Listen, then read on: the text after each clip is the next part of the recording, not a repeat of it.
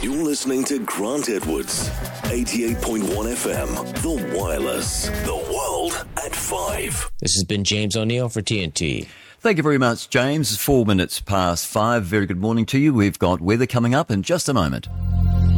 A better business tip from TNT Radio. News Talk Radio listeners are some of the most active and involved listeners of any format. TNT Radio listeners rely on TNT Radio often as their primary source of information. They trust TNT Radio and are highly engaged with the content. If you'd like more information about advertising on TNT Radio, simply fill out your details on our contact page and we'll be in touch. To find out more, go to tntradio.live. All right, we've got a wet weather coming up for the South Island and everyone's preparing. We'll look at that a little bit later on in the program. Very good morning to you. The extremes at the moment are Auckland and the Waitakere Ranges there. That's on the west. Yeah, yesterday you were saying that New Plymouth was on the east coast.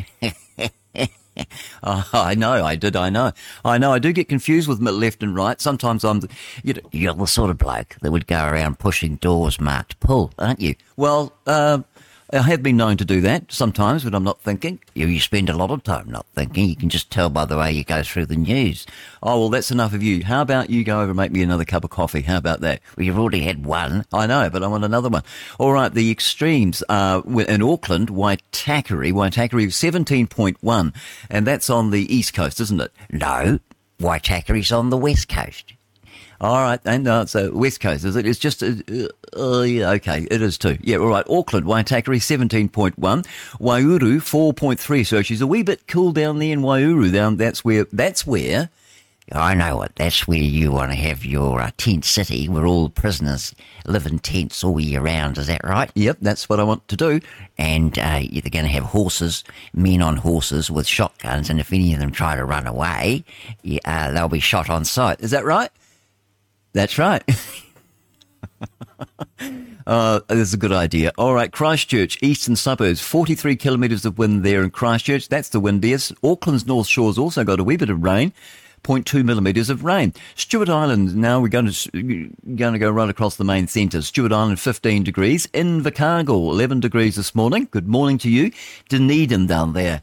Dunedin, having a wee drumbrui. When it gets colder in the winter, we'll have a wee drumbrui. 14 degrees there. Chatham Island's 13 degrees. Queenstown's on 12. Franz Joseph on the east coast. West coast. Oh, that's right. West coast is 11 degrees. A wee bit cooler further north to Westport, and they've got 10 degrees. Nelson's on 12. Blenheim is on 8, so it's really nippy there. And this time of the year, it's like that. It can go right down to 8, 5 degrees overnight, and just as the sun's starting to come up, and during the day though it can be 35 degrees. It's a funny place. And also another place that's a wee bit like that is Winton as well. That can be like that. Christchurch is on 11 this morning. Up to the North Island in Wellington, 12 degrees there in Wellington, and it's half that temperature in Masterton. And that's what I was saying to John Ansell the other week. What were you saying to him? I was saying that that it's always cold compared to Wellington. And so you see, he went to school in Masterton boys, I think, and he disagreed with me. But here we are. There's a prime example. 6 degrees this morning there in Masterton and 12 degrees in Wellington. Palmerston North, 14 degrees. Napier's on 11. New Plymouth on the east coast. West coast. Oh, yeah. Right, west coast is 13 degrees. Taupo, 12 degrees, along with Rotorua. Gisborne's on 13. Hamilton, 10 this morning. Good morning to you, Hamiltonians. Taurongaruians. There's no such word. Oh, all right. People from Tauranga, 15 degrees. Auckland, 16. And Whangarei. Oh, all right. Whangarei's 15 degrees and Kaitaia has 16. The short forecast for all of New Zealand, and I suppose you're going to say it's valid until midnight tonight, are you? No, I'm not going to this morning. Northland and Auckland, mostly fine weather. Any remaining showers are going to be clearing by morning. The odd shower about Northland this afternoon. For the remainder of the North Island, generally fine weather. You have showers about Gisborne and Hawke's Bay, clearing later in the morning. And in Marlborough, Nelson and Buller, mostly fine weather. but cloud increasing, evening and rain developing in Bulla tonight. For the Westerland and Fiordland area, rain with periods of rain becoming persistent with the evening coming on, and you've got some heavy falls as well you can expect. In Canterbury, North Otago and Dunedin, mainly fine weather, high cloud increasing and a few spots of rain late evening. For Central Otago, Clutha and Southland, you have fine weather today, fine at first, but high cloud increasing and 1 or 2 showers this afternoon and rain developing in the evening. In the Chatham Islands, periods of rain easing to a few showers this morning. You know what you forgot? No, what did I forget? You forgot to put the weather bed on. Oh, hang on, got my characters mixed up. You forgot to put the weather bed on. Oh, okay. 88.1 FM, The Wireless Weather. Yeah, well, it's too late now, isn't it? You know, it's a waste of time. Hang on, I'll stop that for you. All right, okay. Thank you very much. All right, so very good morning to you. It is coming up to 10 past.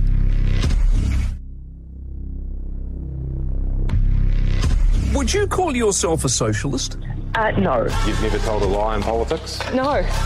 See, somebody sent me a video actually last Friday, and it had you talking at the Socialist Youth Political School. Yes. And you mentioned the word comrade about 4 times in a minute. What was that about? It was a rally, and I would have been about 25 years old. Comrade. So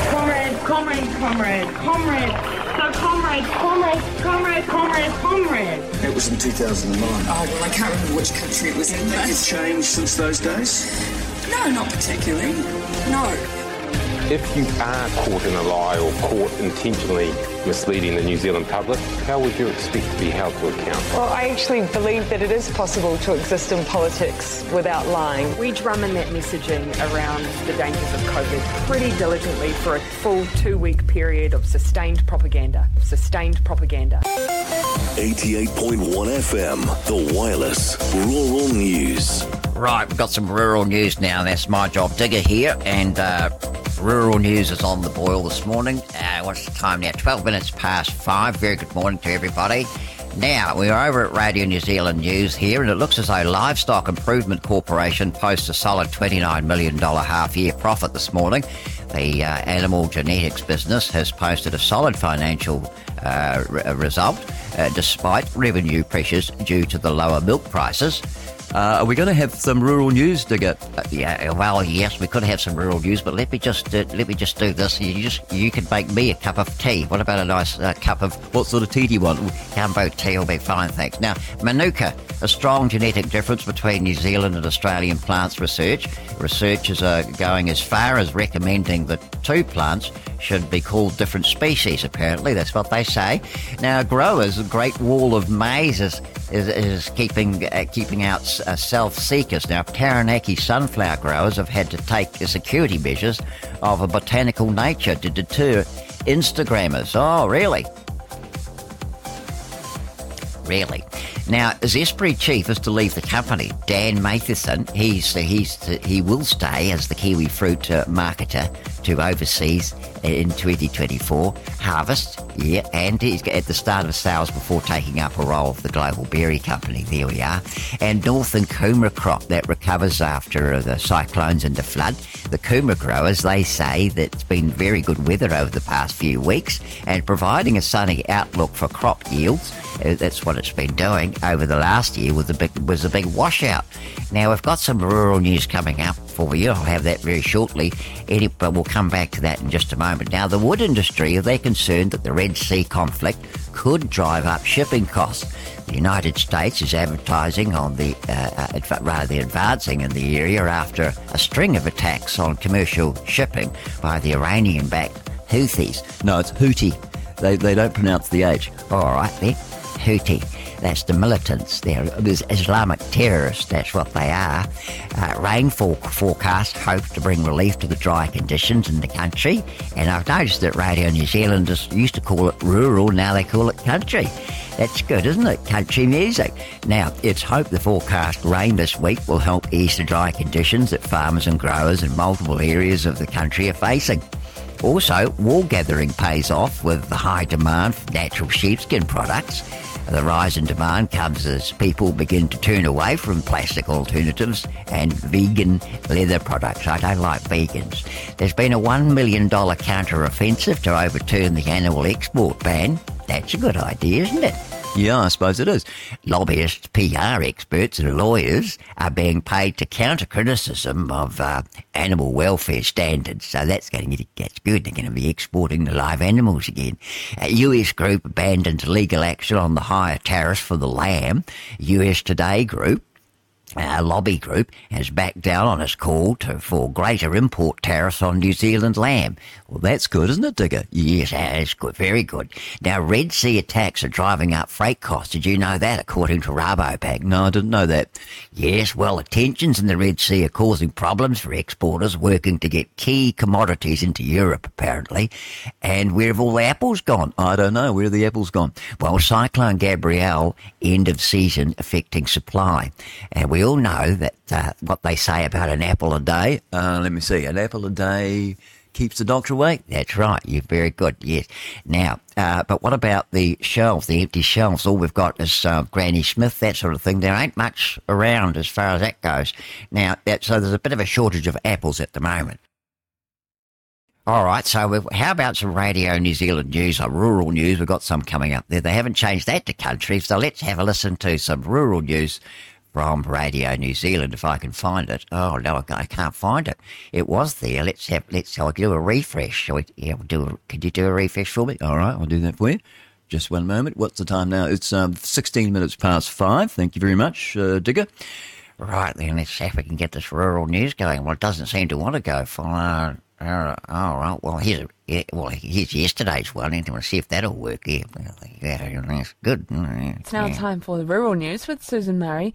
Kia ora, Susan. Lamb prices are continuing their drastic downward trend this year. Good afternoon, Charlotte. Abysmal and tragic is how farmers are describing the prices they're being paid for lamb this season, with many reconsidering their future in the sector.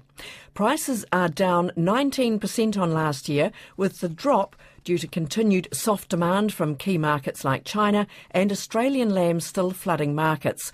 Tony West farms near Ward in the Marlborough region and says it makes farmers wonder why they're in the business. There's been a lot of discussions around in different committees and groups I'm involved in, and people are asking themselves a lot of serious questions now, like one of the probably the critical ones is if you're in a farm where you've had some form of succession plan, do you really wish your kids to take on a business where there's such a poor return and high risk? And a lot of people are asking themselves, you really want to put that noose around your own kids' necks? Very, very difficult times. Things are going to have to change, otherwise our industry will die. Warwick Lisserman, who farms sheep nearby in Seddon, says he's been hard hit with the drop in the price for mutton. These prices have taken a steeper dive. They're down 37% on last year and 50% below the 5-year average. Yeah, obviously you have your livestock are valued from year to year, the value on the books and the value of what we're getting for them being processed today is vastly different, and it's a vastly negative difference. So there's a massive book loss that's coming through. Beef and Lamb Chief Executive Sam McIver acknowledges how hard farmers' financial situations are, but says long-term prospects for sheep meat internationally are strong. Animal genetics business Livestock Improvement Corporation has posted a solid financial result despite revenue pressures due to the lower milk price. Its net profit after tax for the second half of last year was $29 million, a 13% drop on the same period the previous year. LIC says the decreased revenue was driven by farmers tightening their belts, as well as the $2 million compensation it paid to farmers for providing them with bad batches of sire semen. Trade Minister Todd McClay is set to rub shoulders with some of the world's top trade leaders in the coming weeks. He's off to the World Trade Organization headquarters in Geneva this week to prepare for his appointed role of Vice Chairman of the upcoming 13th Ministerial Conference of the WTO in Abu Dhabi in late February. While in the UAE, he will also meet his trade counterpart to discuss trade, food security and climate change. He says he hopes to formalise trading arrangements to give greater certainty to our exporters in industries like dairy, meat and services. It's a chance to get there and promote New Zealand's interests to very high-level officials and country representatives in the WTO, also to engage with my ministerial counterpart in Dubai, not only about what we need to see from the WTO to level the playing field for New Zealand exporters, but more importantly also how we can find ways to export more to the Middle East, both perhaps through a trade agreement with UAE itself and the wider region through the Gulf Cooperation Council. Todd McClay says the visit provides the opportunity to influence and drive positive outcomes at the ministerial meeting, especially around domestic agricultural production, which he says supports the interests of both developing and developed countries. Cheaper kumara could be just a few months away with yields looking good. This comes after last year's weather made for a disastrous harvest where volumes were down about 70%, which in turn pushed prices up. Kaipara kumara owner Anthony Blundell says things are looking really good this season. Early harvest will be kicking off within a couple of weeks probably, but the main harvest late February, but the signs are very good. And kumara growers are in good spirits, so with any luck with Mother Nature, we should have a reasonable sized crop and get back on track in 2024 and get kumara back out there on the plate. Mr Blundell says it's vital growers do well as they need cash flow back into their businesses. Very important for a lot of us in the industry, from growers and to the pack houses and marketers. So very important. Last year was one out of the box, having such a wet spring and summer, then finished off by that Cyclone Gabrielle. That really, you had three things at play there that all came together like a perfect storm. So never before had we seen anything like that. And we've had some growers that have been growing for nearly 65, 70 years. So it was pretty unprecedented, so just nice to have more back to a normal season. Kaipara kumara owner Anthony Blundell. Meanwhile, it's a similar story for apple growers who are anticipating a much better season, with the harvest about a month away. A smaller harvest last year due to Cyclone Gabrielle has resulted in some supermarkets running low on stock as last season's crop runs out. Hawke's Bay grower Hamish Goodwin says the silt has been removed from his orchard and the trees are looking healthy ahead of harvest, which starts the first week of March. The season for us is looking really promising. We've got really good numbers of fruit on the trees. We've had an extensive thinning, which we're just about completed. The trees predominantly look in really good health. In a couple of areas, we have had some tree losses, but they're probably about 250 trees out of 15,500 trees. So again, we're reasonably lucky there because there is talk of, around the district that, some people are losing trees even now, because of the extended wet. Like the kumara growers, Mr Goodwin says this season is vital for cyclone-hit orchardists in need of cash flow. Another key growing region, Tasman, Steve Thomas from the large apple grower Thomas Brothers says after years of issues around heavy rain, hail and labour shortages, the upcoming season is looking positive. It's looking relatively good. The fruit size is slightly down on last year, mainly due to it being just a bit drier, a bit less rain. But the fruit quality out there looks really nice. And what are the yields looking like? They're not huge because of the fruit size, but there's nothing too concerning. There's no black spot causing excessive thinning, and blemish is really low. So yields look, I guess, a bit more run-of-the-mill. Not huge, not small though. So yeah, it's been good. We haven't been hampered by any disasters this year yet, but the long way that lasts. Steve Thomas from Thomas Brothers, ending our primary industry news for today. Thank you very much, Susan Murray. Oh, well, thank you very much, Susan Murray. It's 24 minutes past 5, and we will look at, what are we going to look at next? We will look at just the normal news in a moment. Scraping together all the news and information you need. It's engaging. At the top and bottom of the hour. Today's News Talk Radio, TNT.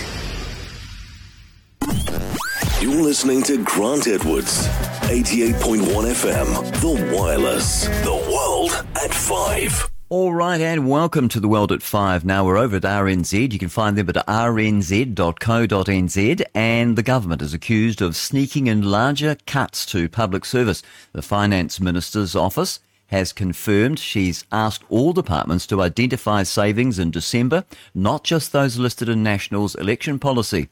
Other news, students are paying big money for mouldy flats. Maori flats? Why have they got Maori flats? They don't need Maori flats. No, mouldy. Yeah, I know. That's how you say mouldy. Maori. Mouldy, that's the correct pronunciation. No, I'm talking about mould, like flats that are mouldy. Oh, I see. Oh, it's just the way you say it, isn't it? Well, I suppose it is. Now, students, they are constantly getting sick and cold from damp and mouldy flats. See, I told you, Maori flats, that's the problem. They are Maori flats. No, it's not. It's mould. It's sort of, like mushrooms, that sort of mouldy flats. Maori flats. Shut up, Digger. All right, now they are saying they're paying exorbitant rents for these, so that's a story you can find in housing over at rnz.co.nz. Now, we've got some problems coming up with the weekend rain. Franz Josef River has shifted radically after the last storm, with further bad weather forecast for the weekend. West Coast Civil Defence has swung into action over the river change and the potential risks, so they're planning all sorts of things there. And we've also got these black-winged gulls. They are preying on other species. And so they've got people over there. They've got people wasting money monitoring seagulls. They have. I mean, you could send students out and they could tell you that. They don't need people on big salaries to tell you that the gulls are preying on other animals. No, I suppose they don't. But that's what they do. That's what we do here in New Zealand. We waste money on things like that. I'll also have the 5 o'clock bulletin for you as well from RNZ. That came in at 5 o'clock, so we'll have a look at that. We better do that before 6, otherwise we'll miss it. And I wonder who it's going to be this morning. It could be Vicky Mackay. She's my favourite radio announcer. She does midnight till dawn on RNZ, and I always enjoyed listening to her. Although these days, I'm a wee bit busy. I can't really do that. It's 26 minutes past 5. Now, outrageous has been the call on the tax freeze proposal, prompted calls for the removal of the minister.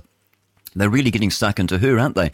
Casey Costello, has called to remove the outrageous proposal for a tax freeze on tobacco. And everyone's upset about it. Health experts are outraged at the Associate Minister's proposal to bring in a 3-year freeze on tobacco excise. Well, they should. Do you know how much the government gets on a packet of fags? No. A packet of 25, like Winfield 25, for example, $45 of that is tax. Oh, I didn't know that. That's quite a bit, isn't it? Yeah, and you know how you like to buy a packet of smokes and it costs $140 for 50 grams of tobacco? Yes. Well, do you know how much money the government makes out of that? No. How much? Well, I don't know, $20? No, think again. $90. The government gets $90 for a packet of 50 grams. It's almost $1,800 for 1,000 fags, is what the government taxes, and a packet of 25s. You just got to do the arithmetic, don't you? That's 25 divided by 40. 40 smokes is 1,000 grams, isn't it? I suppose it is. Yeah. So how much do they get? $1,800. That's $90 for a packet of 50 grams. It's highway robbery. So that means your smokes should only cost about $50, shouldn't they? $45, $50. Well, that's what I pay my friend.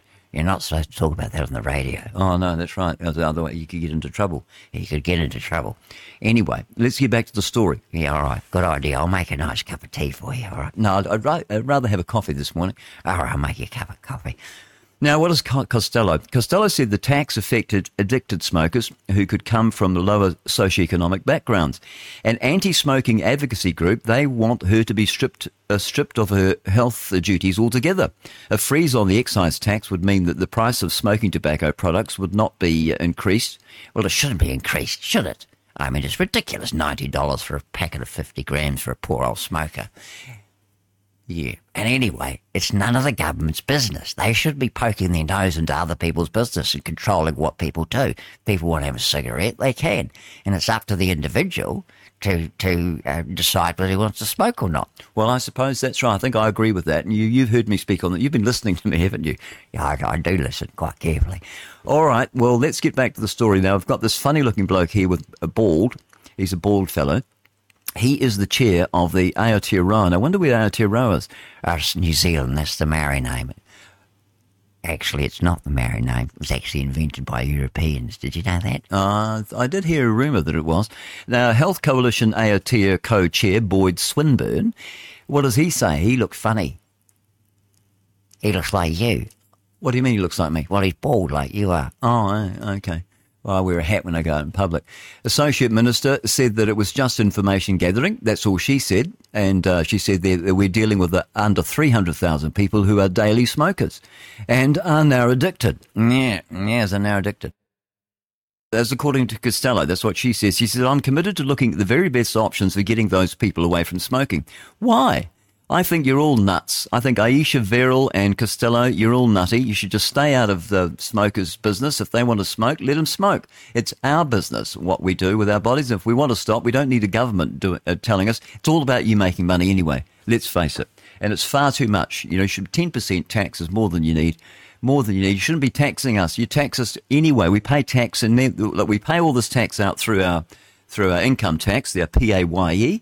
And then what do? You tax us on the smokes we want to buy with the money that we've worked hard for all week. If we want to have a cigarette, we can have a cigarette. If we want to have a drink, let us have a drink.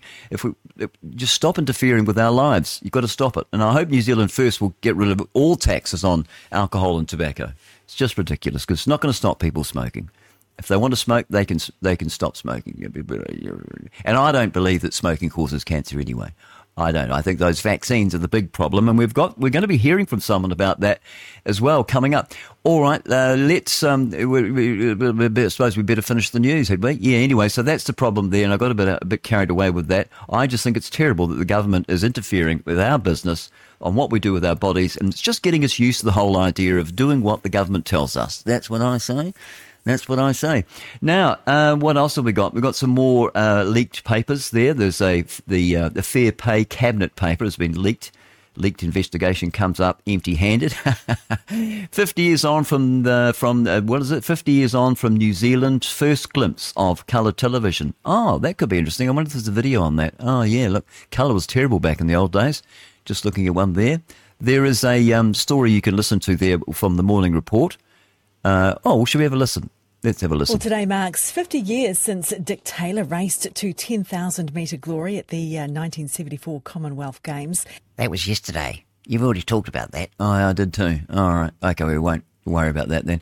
All right, what do we do now? Well, what about Kerry Mellis? We'll have him. Yes, Kerry Mellis is going to tell us about some news, is going to tell us about how much he likes Fauci. Are they friends, are they? I didn't think they liked each other. Well, Kerry Mellis, he passed away just before the COVID pandemic came out. Kerry Mellis died. He had a heart attack. He was only 73 and he was quite fit and healthy, apparently. He had a heart attack. You know they can give people heart attacks? You know, the FIB? You mean the FBI? Yeah, well, and the CIG. You mean the CIA? Yeah, well, they can do things. They've got little blow darts and stuff like that. They can, into you, and you can die of a heart attack, and they can't tell. They can give you things. So I think they might have killed him. Do you think so? I think they might have done, because he was the inventor of PCR tests, wasn't he? Oh, yeah, he was too. That's right. Well, we'll be hearing from him. And also, I got sent a video from one of the listeners yesterday. Now, where is that one? That is very interesting. Oh, yes, it's Dr. Peter. I can't read it because it's so far away. My eyes are so bad this morning. It's Dr. Peter, looks like Gorsh. Oh, we'll find out when he talks to us. We'll have him. He's coming up as well. As who else have we got this morning? Oh, we're going to be hearing from Justin Pearce. He's made a phone call to Sean Plunkett, and apparently, according to Sean Plunkett, according to Justin Pearce, it looks as though Sean Plunkett has been busted. So that's good. So right now we will hear from Kerry Mellis. He's coming up next. It's 27 minutes to 6.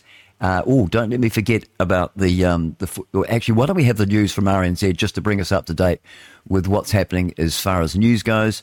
And then we will hear from Kerry Mellis, and also we'll hear from that doctor who have exposed all the vaccines. Oh, yes, they've all been exposed. Okay, let's have Radio New Zealand news right now. RNZ News at 5. Kia ora, good morning, I'm Angie Skerritt. What were you laughing about, Angie? More than 1,400 new house consents have been granted in floodplains in Auckland since devastating flooding damaged thousands of homes in the city a year ago. The consents account for more than 10% of all new dwellings granted building permission in that time. Ian Noy, the Economics of Disasters and Climate Change Chair at Victoria University, says it makes no sense to build new houses in areas that may face managed retreat in the future. Auckland Councillor Richard Hills says the new consents are frustrating, but councils have to grant consent if applications can show they've taken steps stuffed that up, didn't you? What have you done? Yeah, I know what you've done. We have to start again. No, we won't be starting again. We'll go in a little bit further, shall we? You got rid of the wrong one, didn't you? Yes, you did. Oh. RNZ News at 5. Kia ora, good morning. I'm Angie Skerritt. Oh, kia ora. More than 1,400 new house consents have been granted in floodplains in Auckland since devastating flooding damaged thousands of homes in the city a year ago. The consents account for more than 10% of all new dwellings granted building permission in that time. Ian Noy, the Economics of Disasters and Climate Change Chair at Victoria University, says it makes no sense to build new houses in areas that may face managed retreat in the future. Auckland Councillor Richard Hills says the new consents are frustrating, but councils have to grant consent if applications can show they've taken steps to reduce the risk. Hills says better planning direction from the government, including resource management reform, would help. Investigators will today be gathering evidence from a boating accident in Doubtful Sound. A scenic cruise vessel reportedly ran aground near Crooked Arm just after 6 o'clock on Wednesday evening. Close to 70 people were on board the MV Fiordland Navigator, but no one was injured. Investigators from the Transport Accident Investigation Commission are speaking to witnesses and collecting evidence from the vessel and the accident site. Their work will continue over the weekend, but it could be up to 2 years before the inquiry is completed. Maritime New Zealand and the boat's operator, Real NZ, are also investigating. A post-mortem will today be carried out on the body of a woman found dead in a Wellington house. The police were called to Baroda Street in Kandala just before midnight on Wednesday. They found the woman's body on arrival and are treating her death as unexplained. The police haven't provided further details, but were door-knocking in the area yesterday to ask residents if they had seen or heard anything. Forensic investigators were seen coming and going from the property throughout the day, and the body was removed just before 4:30 yesterday afternoon. The Hamilton Zoo has revealed the gender of its 2 new Sumatran tiger cubs born earlier this year at the facility. The pair, revealed to be both females, were born in the early hours of January the 3rd to Mother Karana and Father Scout. Sumatran tigers are listed as critically endangered, with fewer than 400 animals remaining in the wild. Hamilton Zoo Te Karoro Nature Precinct Director Baird Fleming says the birth of the female cubs is going to expand the species population. He says the cubs' names are yet to be decided by the zoo. And Britain's Foreign Secretary David Cameron has called for an immediate pause in the fighting in Gaza to get aid into the territory and Israeli hostages released. Speaking in Doha, he said he wanted to see that pause become a sustainable ceasefire.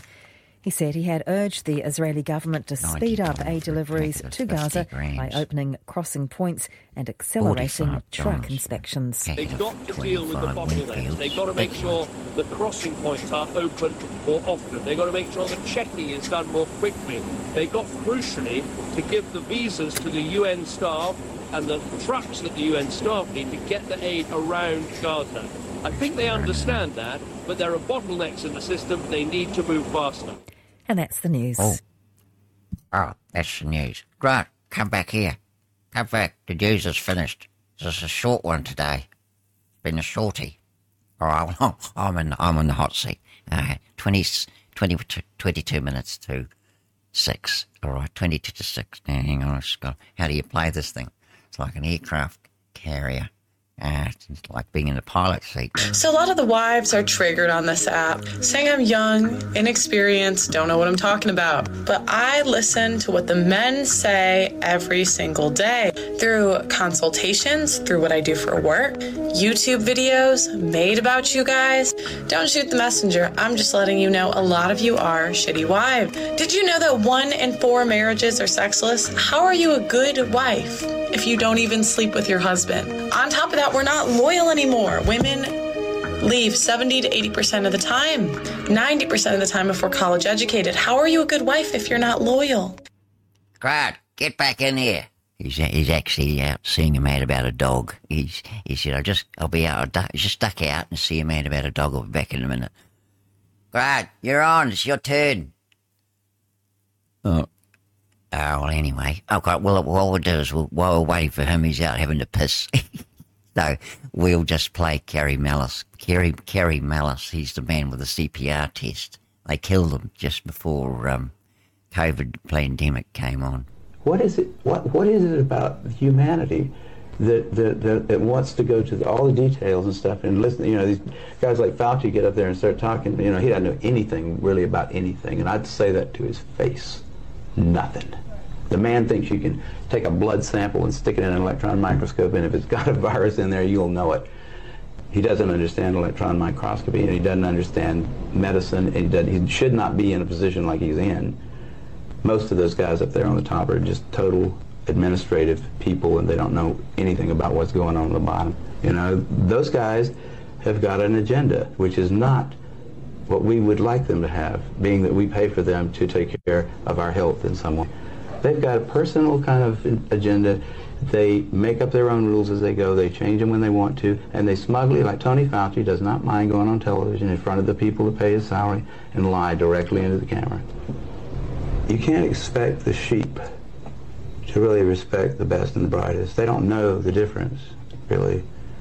I mean, I like humans. Don't get me wrong, but basically, the vast majority of them do not possess the ability to judge who is and who isn't a really good scientist.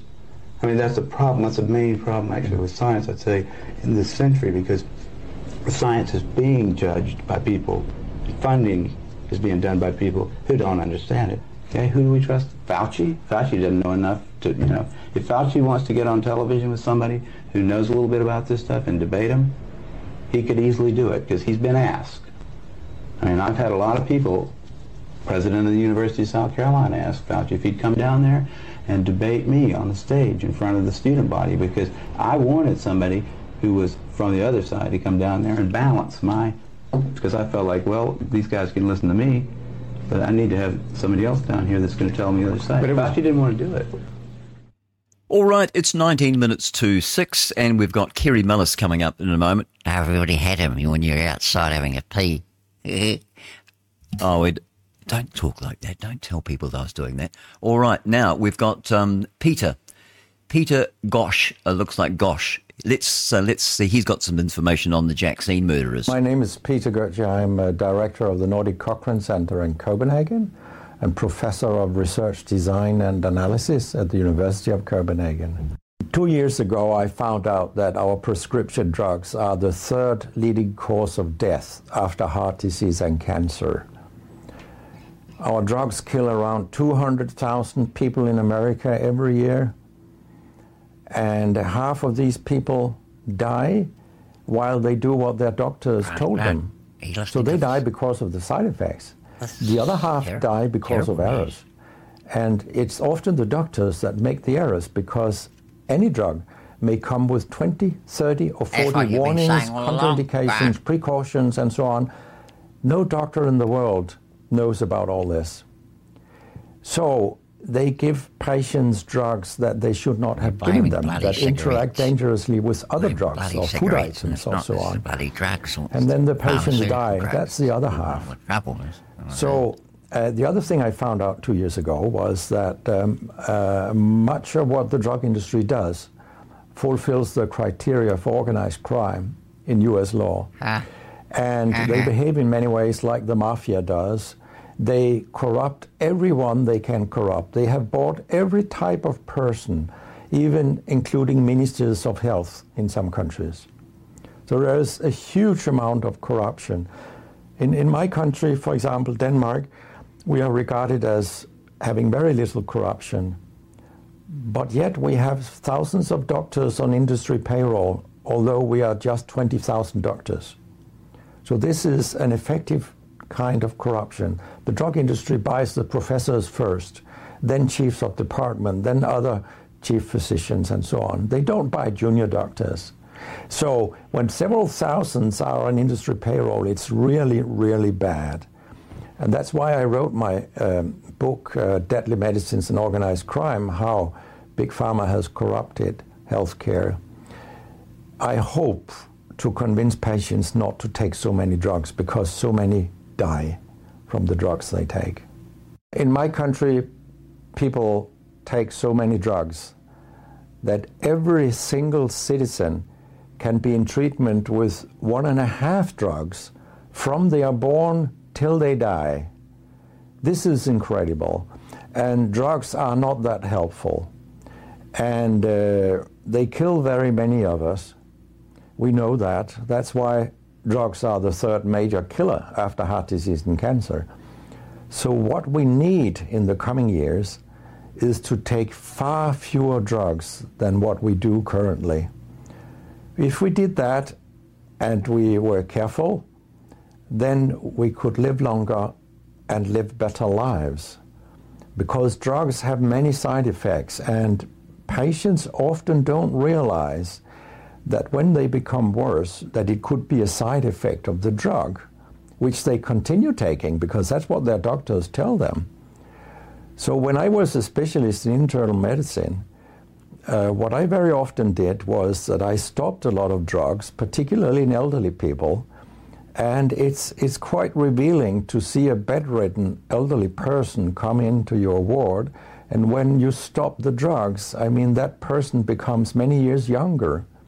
And many of these drugs affect the brain, and old people tolerate that very, very badly. They fall, and when they break a hip, 1/4 of them die. And for example, antidepressant drugs are used in more than 10% of our elderly. And they seem to kill 3% of them every year. I mean, if 100 old people take an antidepressant for 1 year, 3% of them will die because they fall and break their hip. This is a huge death rate. So a lot of other drugs than antidepressants also make people fall and kill them.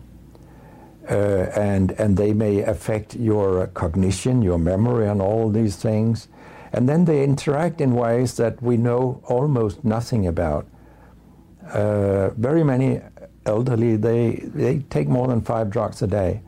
And we actually don't know how these drugs interact with each other. What we do know is that all drugs have many effects in the body, and some of them interact also in their metabolism, so that you can get a too high concentration of a drug if you take other drugs simultaneously. So we make a lot of harms that we don't even recognize. I have a pretty colorful collection of things people have called me during all these years. And sometimes journalists have asked me, why do you always look up controversy? And my reply is, I don't. Controversy looks me up. Because it's not popular to tell the truth in healthcare. You will get a lot of enemies. Because a lot of people make money on false premises. Doctors and industry alike. And our drug regulators and our politicians, they are on board on this wagon. So very few people are independent of money in healthcare. And of course, I have attacked a lot of holy cows during my career, and people have screamed loudly. In a French journal, I was called a statistical masturbist because I showed with statistics that mammography screening didn't work and things like that. And I was even accused of scientific misconduct by the Association of the Danish Pharmaceutical Industry, which was completely ludicrous. It was harassment from beginning to end. They came with vague arguments that we cannot recognize the conclusions in your study. And they could have come up with numbers and said, these numbers are wrong. They didn't do anything. It was only harassment. It lasted 18 months, I think, the whole thing. And then when we were acquitted, I made sure that this nasty behavior was described in the British Medical Journal. So after that, they haven't come so much after me, the Danish drug industry. And when my book about organized crime came out, they just lied about it, as they always do, that my examples were old, they went back 90 years and so on. But, you know, where I demonstrate that what the 10 biggest companies do is organized crime. These examples, they were from within the last 10 to 15 years. That's not old examples. And the crimes have increased because when crime pays, you will have more crime. That's how capitalism works. Grant, you're on again. Can you just put The Simpsons on? Put The Simpsons on and I'll be in a minute. All right, Simpsons coming up. Simpsons. What's the time now? It's 11 minutes to 6. We better have some news from RNZ. If we get the RNZ news at 5, we'll play that in a minute. Just hear the Simpsons, they've got news coming up. Oh, Jesus! Some dude ate a bat, which somehow started a global pandemic. People of the world agreed to a 2-week quarantine that somehow turned into a year of shopping for drinks at Walmart with underwear on your head. Some experts disagree with the experts, but the experts agreed that the only experts that were the experts were the experts who agreed with the experts. The scientific method was replaced with artificial consensus by multinational corporations, utilizing mass hysteria. Eventually, other citizens agreed to take a vaccine that wasn't actually a vaccine, but was only called a vaccine for marketing and legal purposes. The experimental gene therapy was coincidentally promoted by the same people who had officially stated previously that their goal was global population reduction, but was not in any way correlated to their previously stated goal of global population reduction.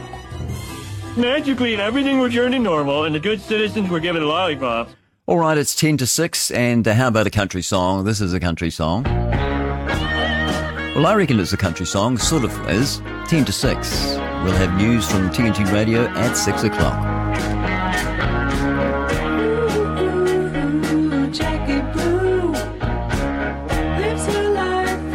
Inside of a room, hides a smile when she's wearing a frown. Blue jacket, you're not so down. You like your life in a freeform style. You'll take an inch, but you love a mile. There never seems to be quite enough floating around to fill your loving cup.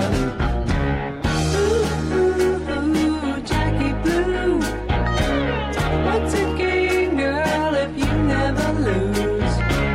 Ask a winner and you'll probably find Blue jacket, they've lost it sometime. Don't try to tell me that you're not aware of what you're doing and that you don't care. You say it's easy, just a natural thing, like playing music but you never sing. Ooh, Jackie Blue, making wishes that never come true, going places where you've never been. Ooh, Jackie, you're going again.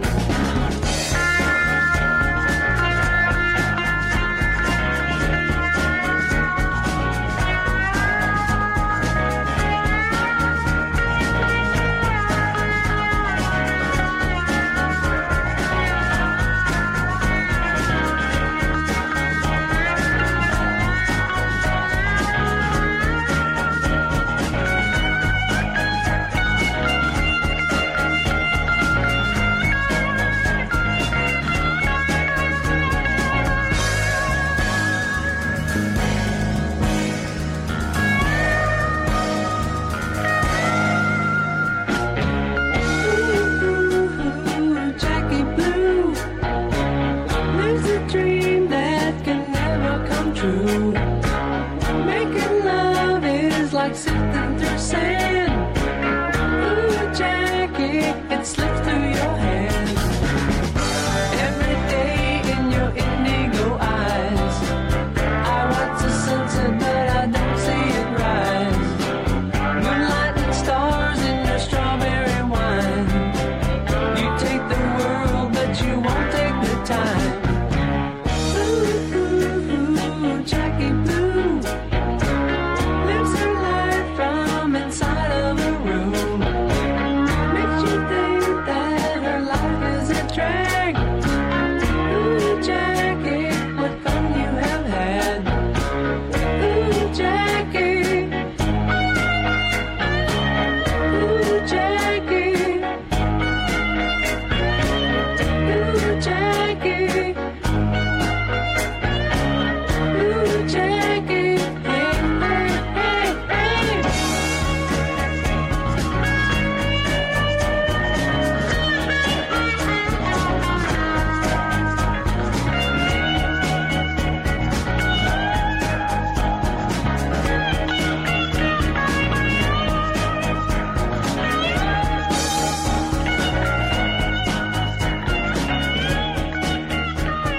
that's a good song there by the Ozark Mountain Daredevils. It is. It's almost 6 minutes to 6, and TNT Radio News coming up at 6 o'clock.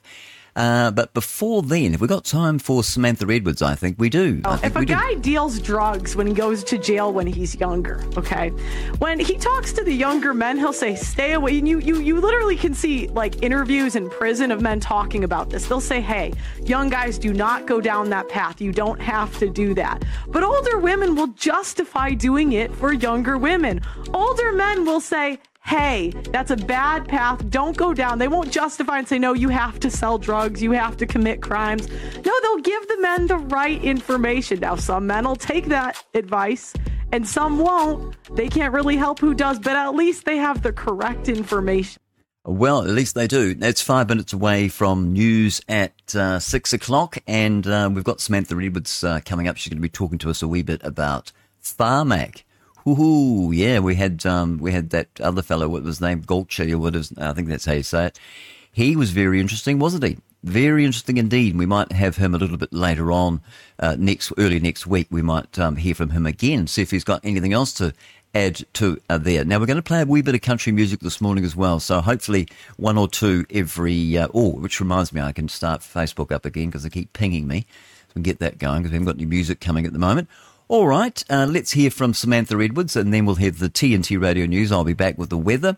And then after 6 o'clock, we'll hear from Justin Pearce, who made a phone call to good old Sean Plunkett. And Sean Plunkett got busted, I reckon. That's what I think. After the end-of-life choice bill was finalised, Jenny Marcroft, Winston's MP that secured its referendum, then took a hiatus to Labour in 2021, but returned to New Zealand First in 2023. Upon her return, she announced that New Zealand First would reform Pharmac and that the party had agreed to support her proposal to increase the big pharmaceuticals budget by $1.3 billion. The Pharmac model clearly is not working and hasn't been so for a while. New Zealand First will scrap that model and will also pump $1.3 billion extra into our medicines funding. At the same time, Winston Peters announced that he would be seeking COVID-19 jab injury compensation from the New Zealand government. Now, I find two aspects quite strange here. The first being that our government has not permitted the mainstream media to publicly acknowledge the existence of COVID-19 vaccine injury. But when it comes to New Zealand First electoral promises, they are indeed permitted to acknowledge them, which to me anyway indicates that Winston is a part of the government propaganda machine. The second aspect is that he's promising the government to fund this compensation. Why the New Zealand government? Why did he not say he'd be seeking that from Pfizer or any of the other big pharma companies that injured and killed our people? Why would he be asking the New Zealand taxpayer to pay for their own jab injuries? Again, we see a clever move by Winston that causes him to appear to be on the side of the people when the truth just may be something quite different. If you think about it, this move protects Big Pharma and their relationship with our government.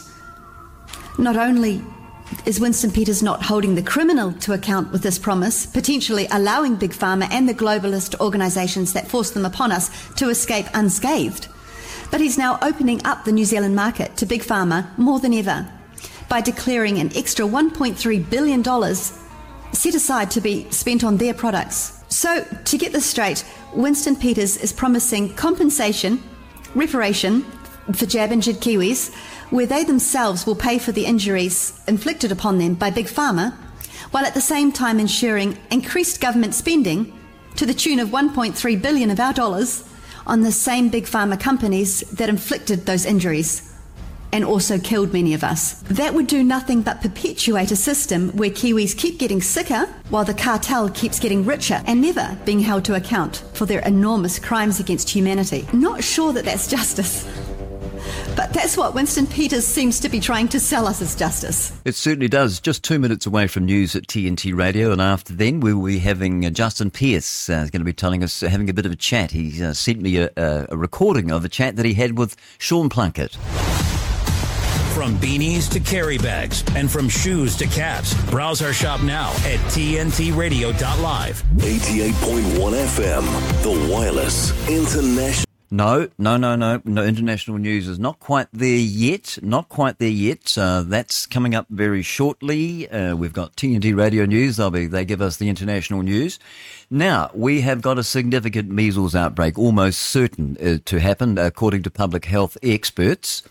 Looks as though Mr. Barker is at it again.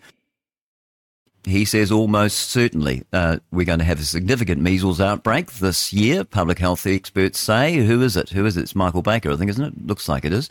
And there are fears with very young children that they will die. Measles cases are growing internationally with 45 increase, so that's 45 times the increase in Europe in the past year, and hundreds of cases in Britain, and also that was in October. Otago University epidemiologist Professor Michael Baker said New Zealand was in line for a significant outbreak. He said, I think it's almost certain, unless that we do rapidly rise the vaccine coverage, that's going to happen. All right, we're moving across to international news right now. 88.1 FM, The Wireless International News.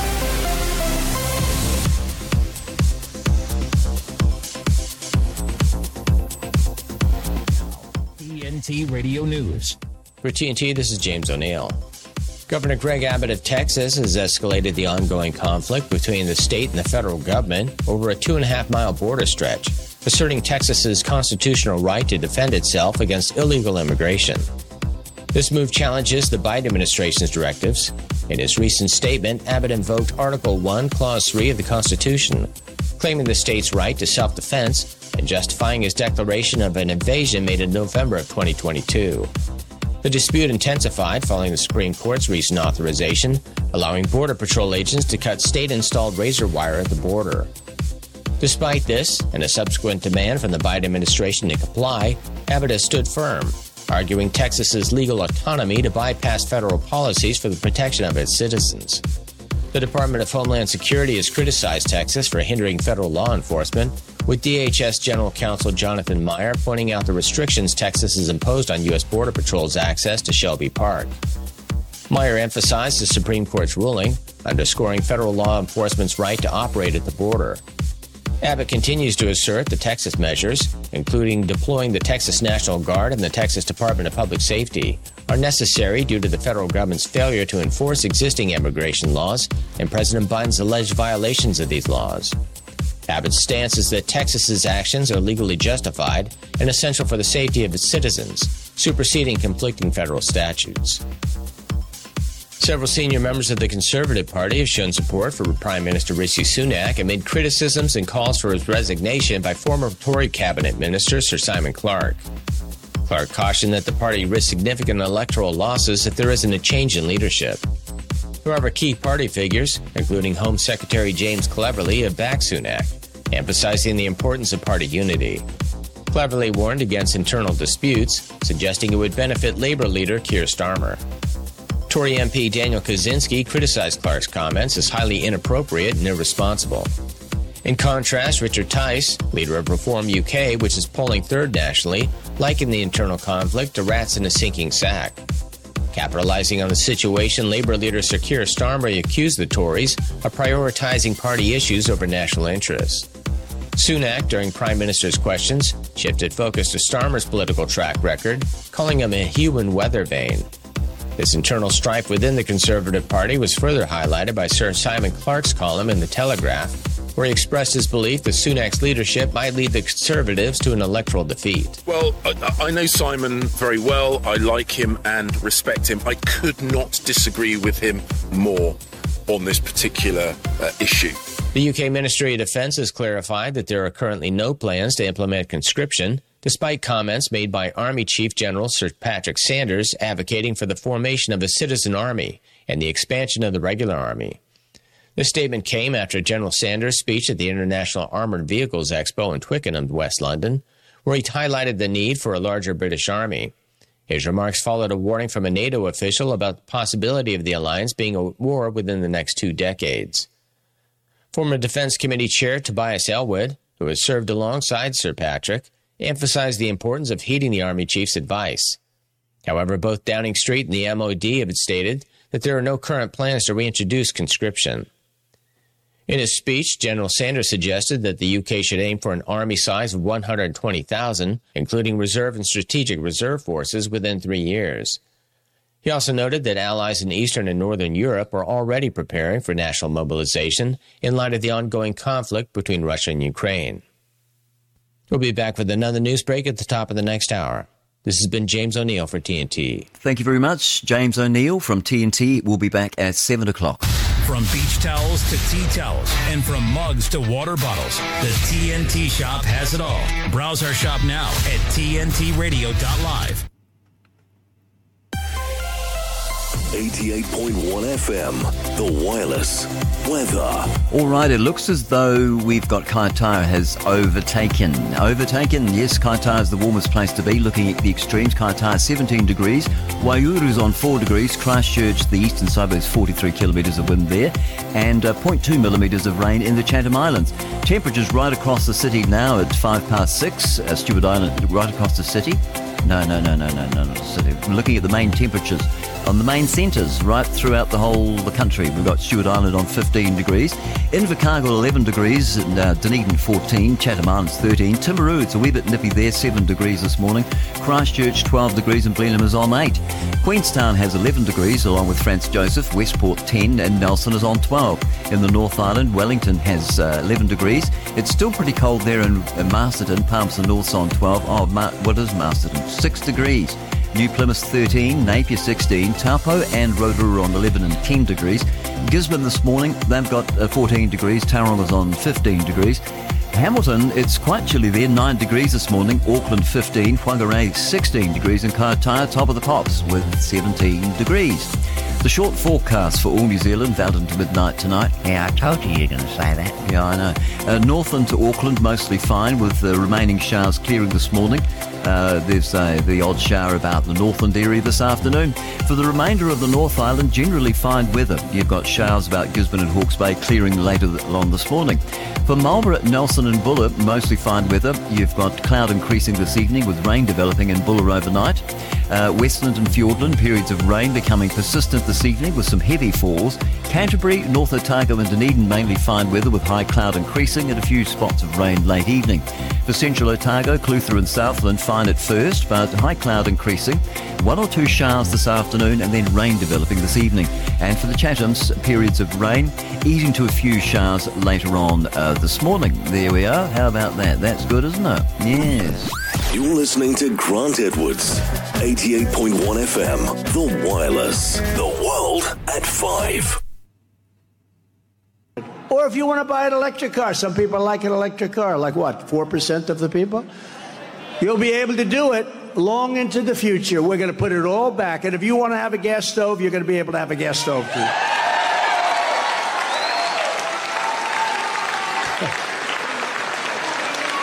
Can you imagine them saying you can only buy electric cars when they don't go far enough, they don't drive long enough, when some people don't like them, and when the batteries are all made 100% in China or in areas that China controls? Yeah, so what's going to happen then? That's why here at the farm we're going wood. But then they'll probably stop us selling wood anyway. Now, Justin Pearce is coming up. It's 6:08. Very good morning to you. According to, though, we just go back to that story that I was talking about just before the news at 6, and apparently significant measles outbreak, almost certain to happen, public health experts say. Now, I'll go to that story, and this was put together by Rowan Quinn. Rowan Quinn is the health correspondent, and it says here that the Otago University epidemiologist, Mr. Michael Baker, he said New Zealand was in line for a significant outbreak. He said, I think it's almost certain unless we do rapidly raise vaccine coverage, because the problem with measles is that it's so infectious that you need a very high coverage, and otherwise there'll be too many gaps in the population, and then then outbreaks will happen. An outbreak could be similar to the one in 2019, where there were more than 2,000 cases and hundreds of people hospitalised, many of them under 5. And I think that what this is all about really is, we know what this is about. They're just, it's a cover for their vaccine injuries. That's what it is. That's what it is, for medical misadventure, and they're blaming it on some scary virus from somewhere else. That's what I think. Maori Health Authority they clinical director, Rawiri McKee, is it? Yes, McKee. McKee Jensen, they've got the triple barrel name there. They said that many were travelling between New Zealand and countries with active cases. He says that every public health physician, every population health expert I know agrees, because you're all circular reasoning, you all agree with one another because there's money involved as well. And that's what we heard from before, didn't we? From that doctor from Denmark. It's just a load of nonsense. But anyway, we'll carry on with this story and then you can make your own mind up. But I think if you go over to Dr. Sam Bailey and have a listen to her at drsambailey.com, you'll have a very different idea. And her and her husband, Mark, they've had 30 years clinical experience. And so these aren't just, funny people on the internet. They are New Zealand doctors that are, world class. So every public health physician and we said that. Now, hundreds of children were hospitalised in New Zealand last outbreak. None died. That's good, isn't it? But since then, vaccination rates have fallen. Yes, so we've fallen because we're terrified of your vaccines. We don't trust you. But you say that no experts I know say that we're getting through the next outbreak without seeing any tragic deaths of babies. Well, if you keep vaccinating babies, you're going to see more deaths. I think you'll find that there'll be a lot less people have problems with measles because they haven't been vaccinated. And people in these other countries around the world, they are being jabbed. About 95% of people needed to be immune. Now, don't say immune because it doesn't work. It doesn't make you immune from measles. My daughter was vaccinated with so-called immunised for the MMR, and she got measles. An old nurse told us she's actually just got measles. Yeah, and caused by the vaccine. Ministry of Health figures show 83% of 2-year-olds were up to date with their vaccines. And we don't even know if that's true because the stuff they're telling us is rubbish, which includes measles for the Maori kids and 70%. McKee Jensen said that the health system had consistently underperformed when it came to developing vaccinations for Maori children. Why do they need to deliver them? Yeah, okay, well, that's because we're all scared of you. We don't trust you anymore. If you want to stay fit and healthy, just eat well, eat plenty of meat, lots of protein in that, do some exercise, don't smoke cigarettes. You reckon? I think cigarettes could be the problem. Could be. I don't think so. I think that's just a cover. I think that really the real problem is the medical pharmaceutical industry. I think that's what's causing the problems. I don't think it's I don't think it's anything to do with cigarettes at all. Okay, well, there'll be a lot of people who would disagree with you. Now, New Zealand has an immunity gap among tens of thousands of young adults who missed out on one or more vaccinations when they were children, many because of a problem with the system at the time. No, they were scared of being jabbed because they don't trust you, because people do their own research now, don't they? They don't trust Michael Baker and they don't trust the health system. All right. Okay, we'll leave that story there then. Okay, so you can make up your own mind. Now, a Justice Review body set to refer the third case back to court. Criminal Cases Review Commission is set to announce another referral before the end of January. I don't even know what that's about. Oh, what is that about? Now, so the watchdog investigating potential miscarriages of justice expected to refer its third case back to the courts within weeks. Criminal Cases Review Commission was established in 2020 and made its first referral 2 years later, which is 22, isn't it? The second came last month after the Commission found problems with the investigation and trial of a man convicted for rape and murder in 1995. The agency has a target of referring cases back to an appellate court by the end of June. Chief Executive Parikawhira McLean said that she was confident the goal would be met. She said, "We have another referral to be announced before the end of the month, around about the end of this month," she says, and that we also have a couple of others that will be coming through back to the Commission over the next couple of months, certainly before the end of the financial year. McLean acknowledged the target was much higher than the previous year's referral, but said the agency was now established and had streamlined some processes. There we are. Now, we've also got that problem with the Franz Josef River. Apparently, it's shifted radically from the last storm they had, and there's going to be more bad weather on the way, according to forecasters. With the Civil Defence, they have swung into action over the river change and its potential risks.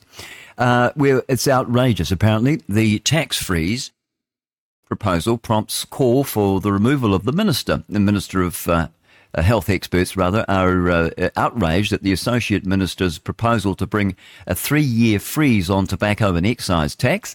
And some people want wheelchair users. They call for access to beaches. You can imagine the freedom, can you? Just put some big rubber tyres on. That's all you need to do, big rubber tyres. You don't need to worry about using taxpayers' money for people in wheelchairs. Anyway, they say the beach day is a Kiwi classic, but for people in wheelchair access, beaches are few and far between. All you need to do is give the lovely exclusive Brisbane people up in Whangarei, give them a call. Their name is Treadways. They've got some massive tyres. If you go on Treadway's website, you can have a look there. They've got massive tyres, big wheels, and you can just put some of those flotation wheels on the wheelchair, and then you've got it. You don't need to be worrying about taxpayers paying for people in wheelchairs to get onto the beach. Anyway, that's what I say. Now, it's 50 years on from New Zealand's first glimpse of colour television. A veteran television producer has described the arrival of colour television as one of the biggest broadcasting breakthroughs of our time. Yes. Now, if you go over to rnz.co.nz, you can go there. There is a podcast on that, in audio. There we are. Now, a girl aged 10, she's dead after being swept away in Fiordland in a creek. The girl was with family on holiday from Australia, and despite being found shortly after falling into the creek, it could not be revived, according to police. Indian New Zealanders celebrate consecration of the Hindu temple. Thousands attended the event in Auckland a day before cultural ceremonies were broadcast from India, although thought not everyone supports the festivities. That's what they say. Look at them all painted up there, all this pagan stuff. And diseased lungs aged by nicotine. Apparently an exhibition tackles the risk of smoking and vaping. A new exhibition is warning young people about the risks of smoking and vaping. And now it's very timely, and that is in the Otago Museum. Horowhenua, they have a scrub fire there. They've managed to get it under control yesterday. Fire and Emergency say that they were alerted to the blaze near Levin at around 4:45 last night. And an observatory looks at the stars as it awaits the night sky park decision. Oh, the Oxford Observatory. Oxford, no, it's the South Island. They have cashed in on a successful year to buy some new equipment, and it awaits a decision on the community's application for dark sky park status. Now, that's interesting, so it's all nice and dark. You can have a look at and see what's going on in the stars. A Samoan hip-hop dance family goes international. It makes sense that we jam together. A triple treat. Auckland dance family pay tribute to where it all began. There is a story there you can read for yourself. I wonder if they've got some music over there. There's a couple of nice three ironers there. 3 girls, it is. Chantel, you've got Emma, and you've got Corbin. Taulelia, that's their names. Oh, Hutch, they've got a Hutch on the end, got a European name on the end. 3 members of an Auckland family have found their feet by dancing together here and around the world. So Emma Hutch is from Jam Republic. Her sister Chantel Hutch is head director of Sands Dance Up Academy, and their cousin is a former royal family dance member, Corbin Taulelia. Is it Lelia? Yeah, Lelia Hutch. They're dancing together, and they have been pairing up. Where are they off to? Let's see if I can get to the bottom of the story. They went to represent New Zealand in 2012 at the Hip Hop Dance Championships, and then they moved into dancing under the iconic Samoan New Zealand choreographer Paris Goebel as part of her royal family crew.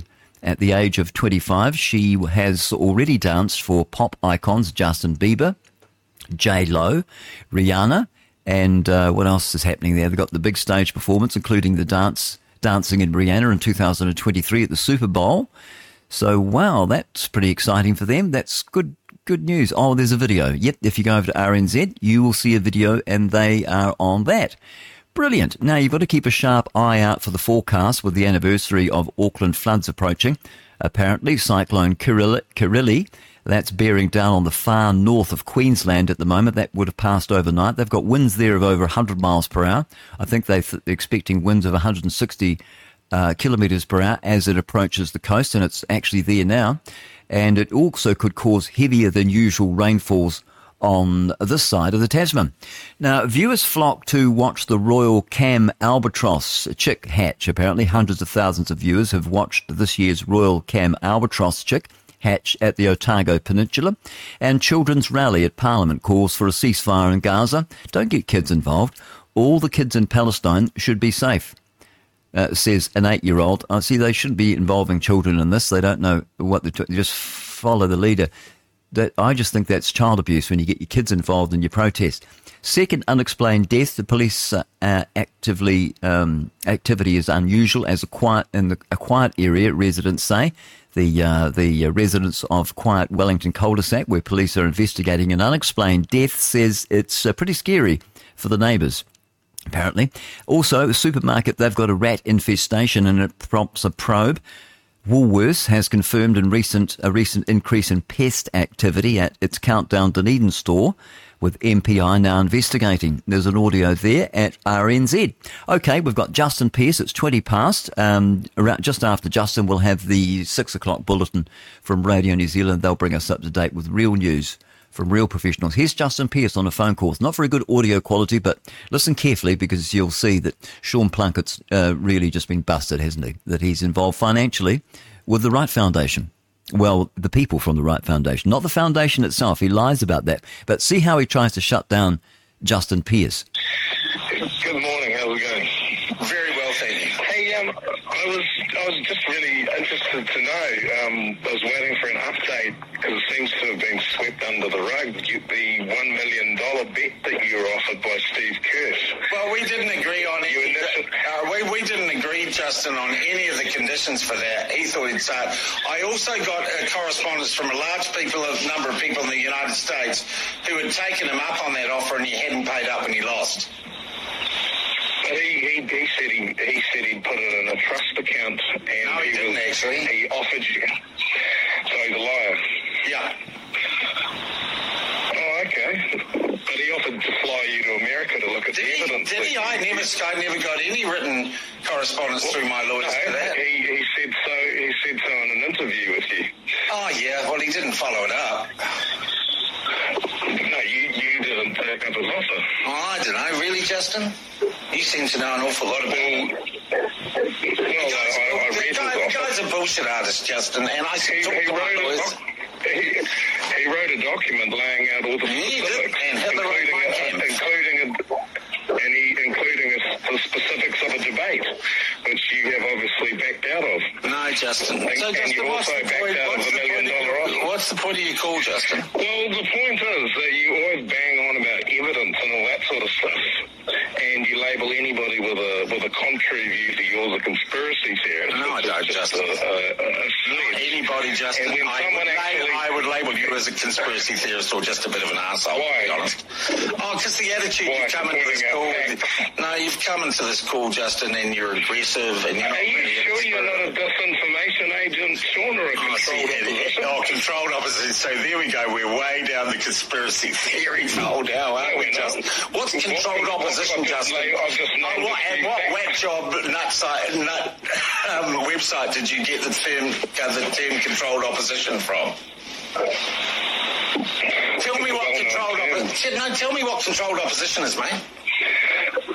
Controlled opposition is someone with the pretense of having a contrary view to the status quo, yet in actual fact just toes the line of the status quo, which is exactly what you've been doing with the entire vaccine and mandate narrative since Well, I don't know about being controlled opposition. I'm a journalist and a broadcaster and have been my whole life, Justin. You keep telling us you're a journalist and your website says you're open, tolerant, and free, and so on and so forth, and yet, but except to idiots like you. You're not tolerant, You're disproving that. You're resorting to ad hominem attack. Justin, you can ring it. You think I'm an idiot and a conspiracy theorist? Because controlled opposition is such a bullshit term that seems to be commonly used amongst conspiracy theorists. Yes, it is, Justin. No, it's not. Do you know much about the workings of the FBI and the CIA over the... No, I'm not obsessed. I'm not falling down that rabbit hole, Justin, and you obviously do. Rabbit hole. You obviously think those organisations aren't real. Next you're going to ask me if I've read a certain website or seen some video from some conspiracy theorist, aren't you, Justin? No, but you see... What critical thinking means you can observe information and determine and join dots. So, Justin, what do you do for a job? Well, you know what I've done for a job most of my life. I'm a builder. You're a builder. Okay, all right. What do you build? What do you build? Anything. I can build the pyramids if you want. Okay, are you employed at the moment? Yes, I am, actually. Okay, and you have a wife and kids? Yes. Okay, all right. Good. Well, I don't know why then you're so worried about the conspiracy theories that clearly, and I can just tell by your conversation, the kind of conspiracy theories that consume you. No, I'm not consumed by any theories or anything of that nature. See, the thing is... And so why did you ring up, Justin? Why did you ring up, Justin? Well, initially I was very curious to see why you turned down the offer of an easy million and a free flight and expenses paid trip to America to look at data and facts. Because I noticed you swept that one under the... And you I'm happy to talk about it, didn't you? Yeah, and he never got in contact, and then he went all off on social media. And he wasn't. And to be honest, Justin, I didn't think the guy was acting in good faith, and I got contacted by 5 or 6 people in the States who said, we've done that, we've had the debate with him, he never paid the $1 million. Oh, who were they? Oh, look, I could go back and find out, but to be honest, I don't really care about Steve. Okay, so they're sort of just anonymous people. No, we interviewed one of them, I think. Oh, okay. Who was that? Oh, a guy from university. But look, that was a while ago. It was last year. What university was that? Justin, go back and look. Actually, become a Platform Plus member. You can go back and look on the archive. And I've got another thing too. I also know that there's a bit of a vested interest on you to oppose the opposing narrative regarding vaccines because the Wright Foundation, one of the Now, Justin, you stop yourself right there. I'll tell you what, Justin. She represents one of the Wright Foundation organisations. And you know what? The Wright Foundation has... Shut up and listen, Justin. Shut up and behave and listen. I'm going to tell you something. Right. You've got me angry now because you are telling lies. This company has nothing to do with the Wright Family Foundation. Zero, nada, zilch. But you were funded by them. No, I wasn't, Justin. There's a conflict of interest. No, Justin, they don't fund me. The Wright Foundation have nothing to do with the platform. You moron. And I think... so they didn't... But they funded you. No, they didn't, Justin. You are an ignorant idiot. They did. I'm telling you my anger because you are lying. You're a lying fool, Justin. No, I'm not. Okay, then people are going to Google this and they're going to find out. No, Justin, if you keep on talking like this, I'm going to sue you for defamation, Justin.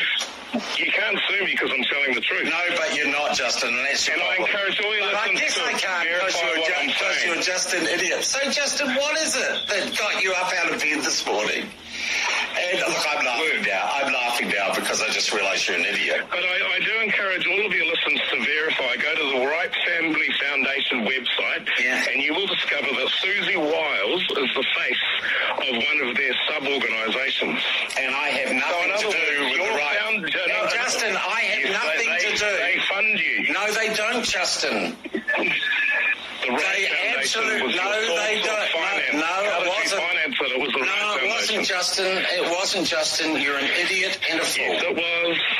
I see. You resort to insults when someone... No, because you're just lying, Justin, because you've got a problem. You've got a mental problem. Are you seeking help? Have you got people close by who can take care of you? Yeah, you see, that doesn't work, mate, because people can easily verify this. Justin, and you're lying, actually. You're lying, Tom. You know what? I'm going to cut you off, Justin, not because I'm threatened by you, just because I feel sorry for you. And I'm not going to sue you, but this is so typical. So I imagine you are you a member of Voices for Freedom, Justin? No. What organisations do you belong to, Justin? None. Okay, that's good. You're just a freelance idiot. Goodbye. Oh, Justin, so I just want to make it clear, and it was fun, and I do get angry when people just tell lies, and Justin was telling lies, and he rang up to have an argument, and he got it. It's certainly not lies, because it's all been verified, and yeah, you're the liar, actually, Shawnee Plunkett, and you could go to court if you like, but you're going to lose, just going to be a waste of money, because what Justin said is actually verified. It's absolutely right. Justin Pearce, he's our roving reporter. He's very good. He is a builder, a very good builder as well. Been building for a long, long time. And, he's got a family. And, so he was trying to see how he was trying to denigrate him. And so Sean Plunkett was certainly on the back foot there. So he is involved with the rights. And, so that's why he sacks anyone, that, says anything negative about the Jackson thing. All right. Jordan Peterson coming up. And, after him, we'll have Radio New Zealand's 6 o'clock bulletin. What? Tolerate what? Castration and double mastectomies for 13-year-olds? Well, yeah, no, seriously, man. That's crossed the line. That is not tolerance. That is an inexcusable silence on the part of the majority, the vast majority, who knows this to be wrong in the deepest possible sense.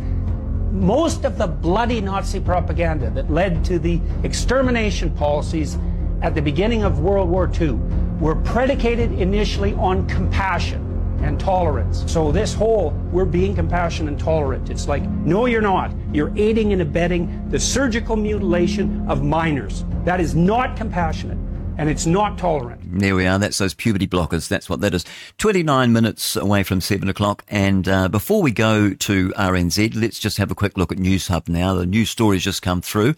A New Zealand man is among the 4 people injured after a serious helicopter accident in Canada this week. 3 others, and 2 have been named as Italian tourists, and they were killed when their helicopter crashed into the top of a mountain near the city of Terrence on Monday afternoon. The New Zealander remains in critical condition in a hospital in Vancouver, where several of his family members arrived on yesterday, to be with him. He's one of 4 survivors of the crash. The other was critically injured, while 2 sustained serious injuries.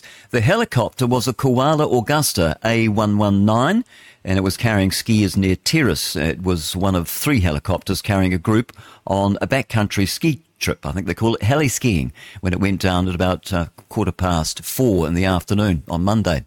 Northern Escape helicopter skiing president John Forrest said one of the passengers was able to use the onboard radio after the accident to call for help. He said it's impossible to put into words the profound grief that we feel and the sorrow that our guest and our staff share right now. Police say the helicopter was lost contact with the aircraft before it was spotted. They spotted the crash site. 2 other helicopters then transported the 4 survivors from the crash site to paramedics who rushed them to hospital 50 kilometres away. It remains unclear why the helicopter went down, and a number of agencies are investigating the cause of that accident. Okay, so coming up, we'll have Radio New Zealand news in just a moment. Actually, before we do, we'll just hear what's going on over with the smart cities in Oxford. Want to create an actual prison infrastructure around you. And if people think this is a conspiracy theory, Oxford, England already has the 15-minute city implemented on the ground, everything there. It is the model for the rest of the world to follow. They have changed it into 6 so-called districts, just like the Hunger Games. In each district, they remove the majority of automobile lanes. The ones that are still available, they call them ultra-low emissions lanes. So you can only drive on them if you have an electric vehicle or you're a government vehicle. Now, between your district and the next district, they put physical traffic barricades, cement bollards that can come up from the ground when they don't want you to leave, and traffic cameras that not only monitor you, but take your license plate and will automatically fine you if you leave the district when you're not allowed, because they have lit times where you're allowed to leave and not. You're listening to the Liberty NZ Breakfast with Grant Edwards, and you're listening to the World at 5. World at 5, that's what it is. We've got Radio New Zealand news coming up right now. Let's go to the 6 o'clock bulletin, and then I'll be back with a weather update for what you can expect for tomorrow. RNZ News at 6, Morena. I'm Mark Leishman. More than 1,400 new house consents have been granted in floodplains in Auckland since devastating flooding damaged thousands of homes in the city a year ago. The consents account for more than 10% of all new dwellings granted building permission in that time. Ilan Noy, the Economics of Disasters and Climate Change Chair at Victoria University, says it makes no sense to build new houses in areas that may face managed retreat in the future. Auckland Councillor Richard Hill says the new consents are frustrating, but councils have to grant consent if applicants can show they've taken steps to reduce the risk. He says better planning direction from the government, including resource management reform, would help. An epidemiologist says a surge in overseas measles cases means a significant outbreak in New Zealand is almost inevitable this year. There's been a 45-fold increase in cases in Europe in the past year, with hundreds of cases in Britain. New Zealand has had a handful in the past few months, but all have been contained. Professor Michael Baker says as travel increases amid a fall in the country's vaccination rates, some cases are bound to spread. I think it's almost certain unless we can rapidly raise vaccine coverage. Because the problem with measles is that it's so infectious. You need very high coverage with not too many gaps in the population if you want to stop outbreaks. Ministry of Health figures show just 83% of 2-year-olds are up to date with their vaccines, which includes measles. Gaza's Hamas-run health ministry says a major hospital in an area of Khan Yunis being bombarded by Israeli forces has run out of food, anaesthetics and painkillers. The El Nassar Hospital is one of only 2 still functioning in the city. As intense fighting continues, Palestinian medics say patients and staff at both the El Nassar and nearby El Amal hospitals are unable to leave. The Finance Minister says her plans to cut public spendings haven't changed, despite asking for more government departments to identify potential savings.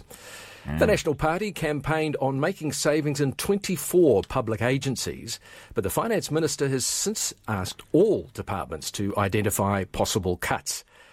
The Labour Party says the coalition is scrambling to find money to pay for its promised tax cuts. Nicola Willis says the government's commitments remain unchanged. Labour's public services spokesperson Aisha Viral says many are making the proposed cuts with no impact on frontline services will be very challenging. You can only make mistakes when you read your news. Investigators are today gathering evidence from the site of a boating accident in Doubtful Sound. A scenic cruise vessel ran aground near Crooked Arm just after 6 o'clock on Wednesday evening. Sumya Belmidpati reports.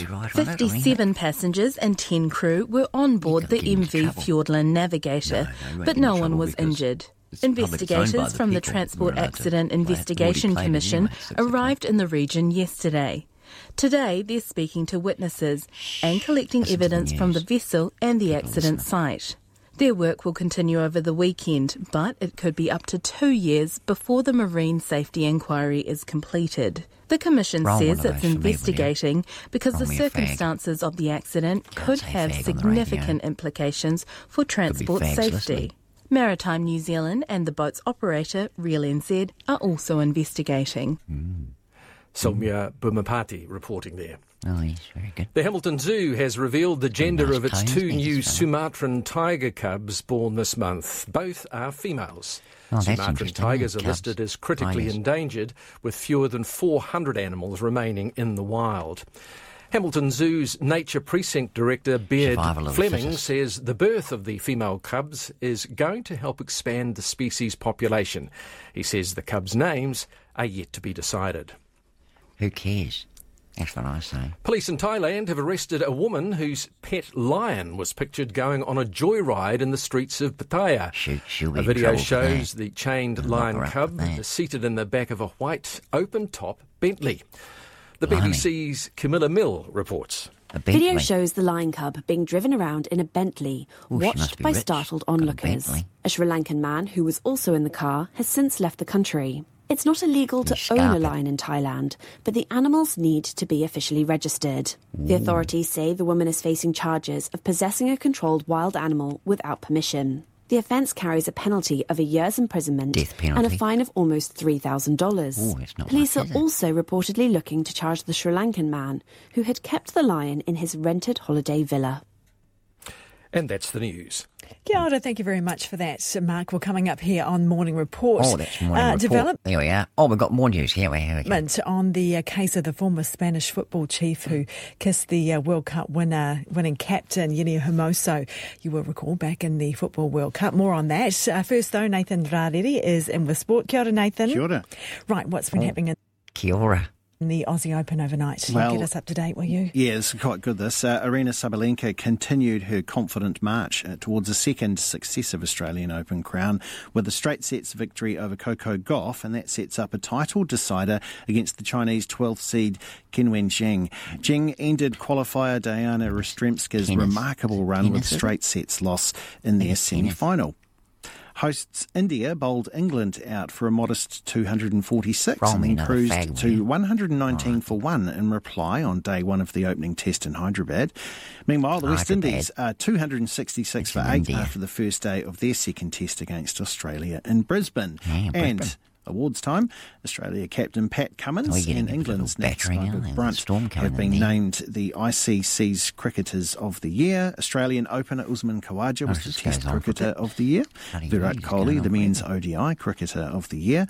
And Sri Lanka's Chamari Atapattu, who is currently playing for the Northern Brave in the Super Smash, won the Women's ODI Cricketer of the Year award. Koinanga Purungo Hakinikina. That's your sports news. All right, that's the news. Oh, that is the news. Okay, 19 minutes to 7. TNT Radio will have some good news there from them. Matt Welsh. The third point that's very important is that none of this is new, at least not as new as it may seem. The roots of modern gender ideology can be traced all the way back to the 19th century, in fact, arguably even earlier than that. But it really began to take its current shape in the mid-20th century thanks to the work of two hideously evil crackpots named Alfred Kinsey and John Money. These are names that everybody should know and few people do. He's from here. In the interest of time, I'll focus on John Money for just a moment. It's worth looking into Alfred Kinsey, though. We talk about him in the film a little bit, but an even deeper dive is worthwhile. If you do, in fact, do that, make sure to have a vomit bucket handy. Words are a mystery to me. As for John Money, he was a prominent psychologist and sexologist and one of the early pioneers of the gender theories that are currently taught in grade schools and universities. He was among the first to take the word gender out of the realm of grammar and apply it to people. Because until him, we never said that people have a gender. Well, people have a sex, and gender is, words have gender. Yeah. But he said, no, people have gender and sex. And he coined that. He also coined the terms gender role, gender identity, and sexual orientation. Suffice it to say, he was an extremely influential man, and anybody who propagates left-wing gender theory today is repeating at least some of the ideas of John Money, whether they know it or not, and most of them do not know it. New Zealand pervert.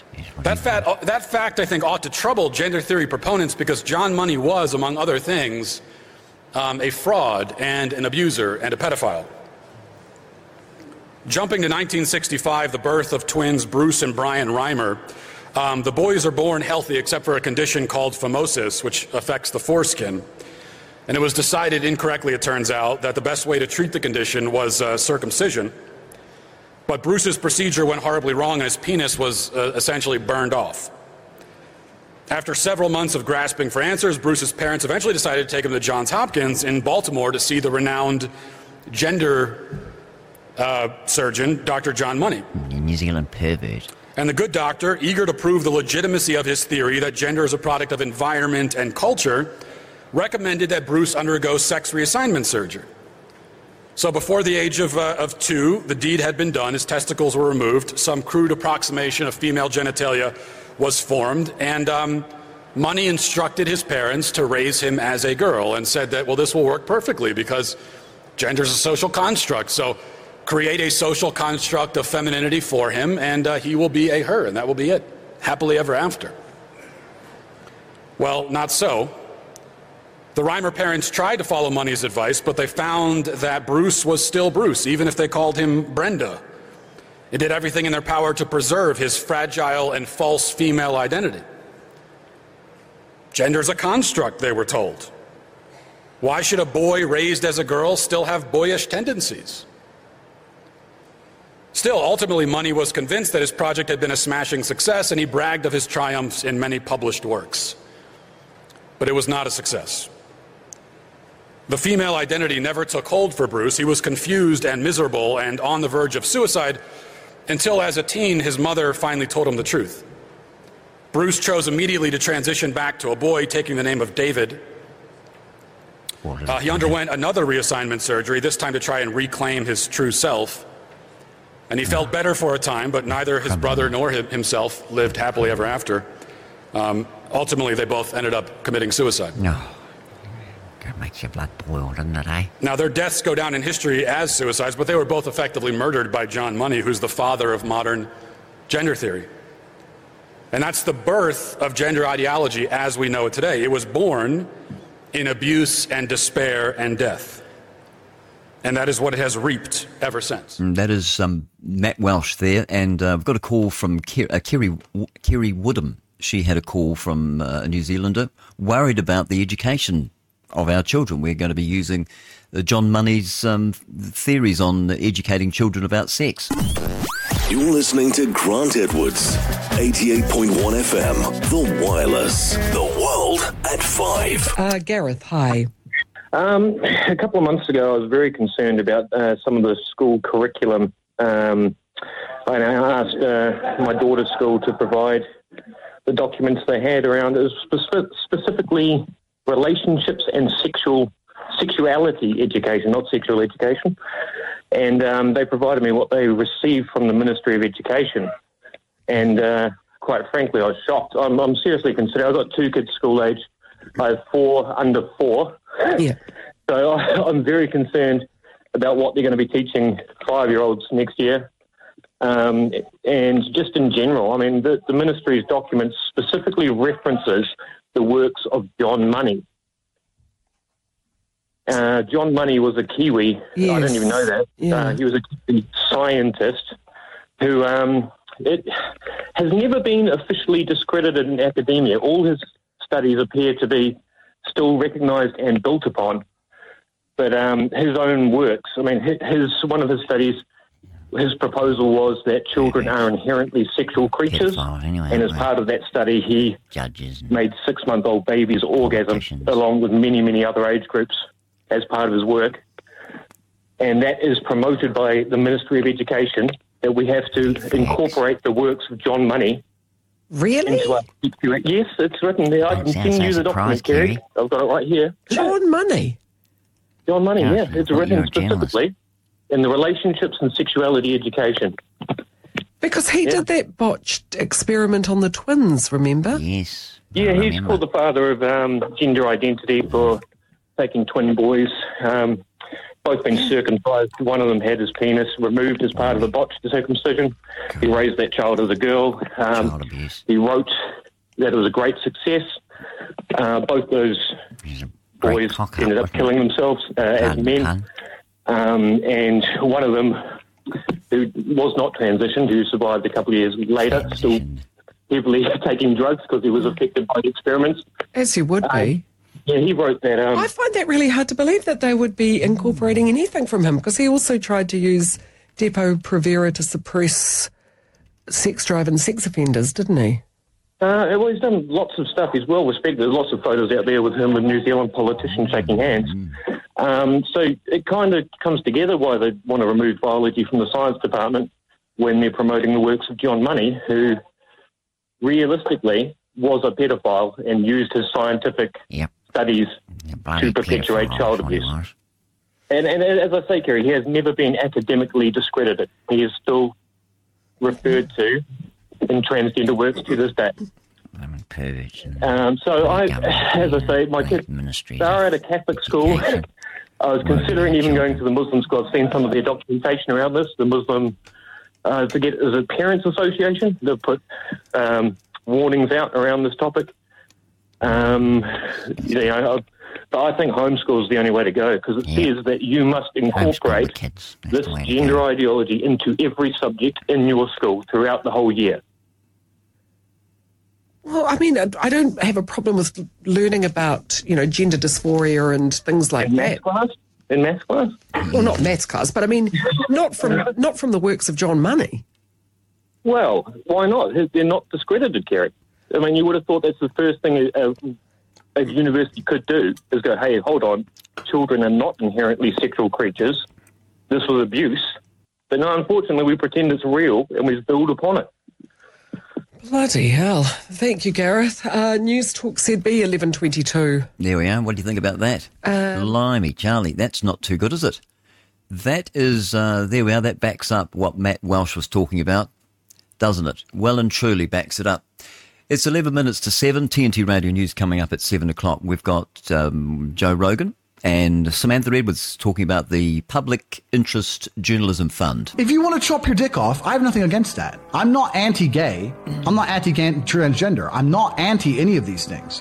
What I am anti is propagating your worldview on other people's children. If you're gay and you can't have kids, why do you now believe it's your right to go to other people's kids and tell them how to think? If you've decided that the type of sex you want to have will prevent you from procreating, that's your decision, right? You've decided that having sex with women isn't worth it for you. You don't want to have children. You want to have sex with men. Fine, your decision, and you're entitled to it. That does not give you the entitlement to go to other people's families who did decide to have children and raise them and try and program their children. Leave the kids alone. You can be as transgender as you like. Don't come talk to my kid about it. That's my child. I will program my child with my worldviews. I raise them. I pay for them. They're my kid. They're not your kid. And they're not the government's kid. That's probably about the only thing I agree with Andrew Tate on. Okay, we've got Joe Rogan coming up next, and also Samantha Edwards on the Public Journalism Fund. Smart people. They know what they're doing. They're at the top of their game. We have somebody that's not at the top of his game, never was at the top of a game. Never was.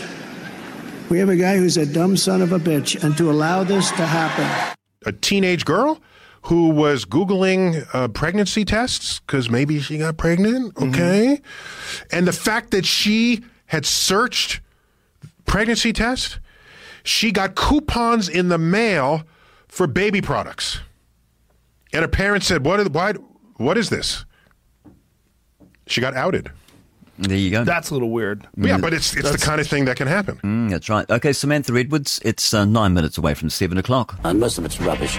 So I feel saddened for those journalists, and I In the weeks leading up to the coming New Zealand general election, Winston's been touching on a number of issues that he knows will prick up the ears of those who are awake and aware. They wanted to give the media $55 billion. $55 million. $55 million, sorry, yes. And he's causing a lot of people to think he's on the side of right. So we're going to be accused by all... For example, although he's known ever since the Public Interest Journalism Fund was launched back in 2020 that the title is a complete oxymoron and that the words government-paid media and public interest don't belong anywhere in the same sentence, he's never made a stand against it before now. But suddenly he's talking about how the media have been bribed and that that's just not okay. Public Journalism Interest Fund is going to be based on this. You're going to follow this narrative. Why didn't he say something earlier about this? And look how far down the rabbit hole of the non-democratisation. Is it just a coincidence that he didn't talk about it while the fund was open, but now that it's recently closed, he is? No damage can be done to the scheme by talking about it now that it's closed. Our government has paid off our media to the tune of $66 million, because as it states here, $3 million's yet to be allocated. Now, why wouldn't Winston have spoken up back when it was still open and when he could have done something about it? And how can we not mention Winnie's sudden statements about Māori not being Indigenous? That's a conversation that's been happening online amongst the truth community more and more over the last few months. Surely Winnie must have known this, being part Scottish and part Māori, 78 years old. Why has he never mentioned it before? Why is it only now, on the campaign trail, that he's suddenly making specific public statements aligned with exactly what a group whose votes he'd like to pick up is also talking about? It's like fibs. He Puapua is based on the UN Declaration on the Rights of Indigenous Peoples, another globalist agenda repackaged as co-governance for New Zealand. And the fact that Māori aren't Indigenous takes the justification for co-governance out at the knees. And Winston knows that we've been talking about that. That particular message, coupled with the jab compensation message, are pretty clear indicators as to the voter base that he's targeting. There we are, 6 minutes to 7, and that is Samantha Edwards. She is reporting from Samantha Edwards Reports. You'll find her at Counterspin Media, and you'll find them at counterspinmedia.com. While you're there, hit the donate button, give them a wee donation. I don't know, $10,000, $20,000, $30,000. that should help replace some of the equipment that the New Zealand police have stolen from them. And, why did they do that for? I wonder what they were after. Now, we've got sad news, actually. Last week, we heard that Laura Lynch, the founding member of the Dixie Chicks, she played on the country's act's very first 3 albums. She had died, aged 65. She was in a car crash. She sustained terrible injuries there and was killed in an accident on the highway outside of El Paso, Texas. TMZ first reported, and the Texas Department of Public Safety later confirmed. Lynch, the former Dixie Chicks band mates, also confirmed that on a statement about her death. They made a social media post, and it says that we hold a special place in our hearts for the time we spent playing music, laughing and travelling together. Laura was a bright light. Her infectious energy and humour gave a spark to the early days of our band. Laura had a gift for design and a love of all things Texas, and was instrumental in the early success of the band. Her undeniable talents helped propel us, these are the band members saying this, beyond busking on street corners to stages across Texas and the Midwest. So I've got a song from the Dixie Chicks coming up just before the news at 7 o'clock.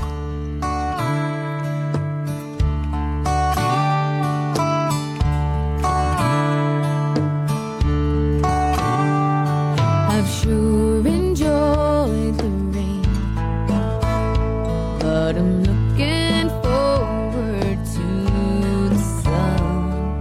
You have to feel the pain when you lose the love you gave someone.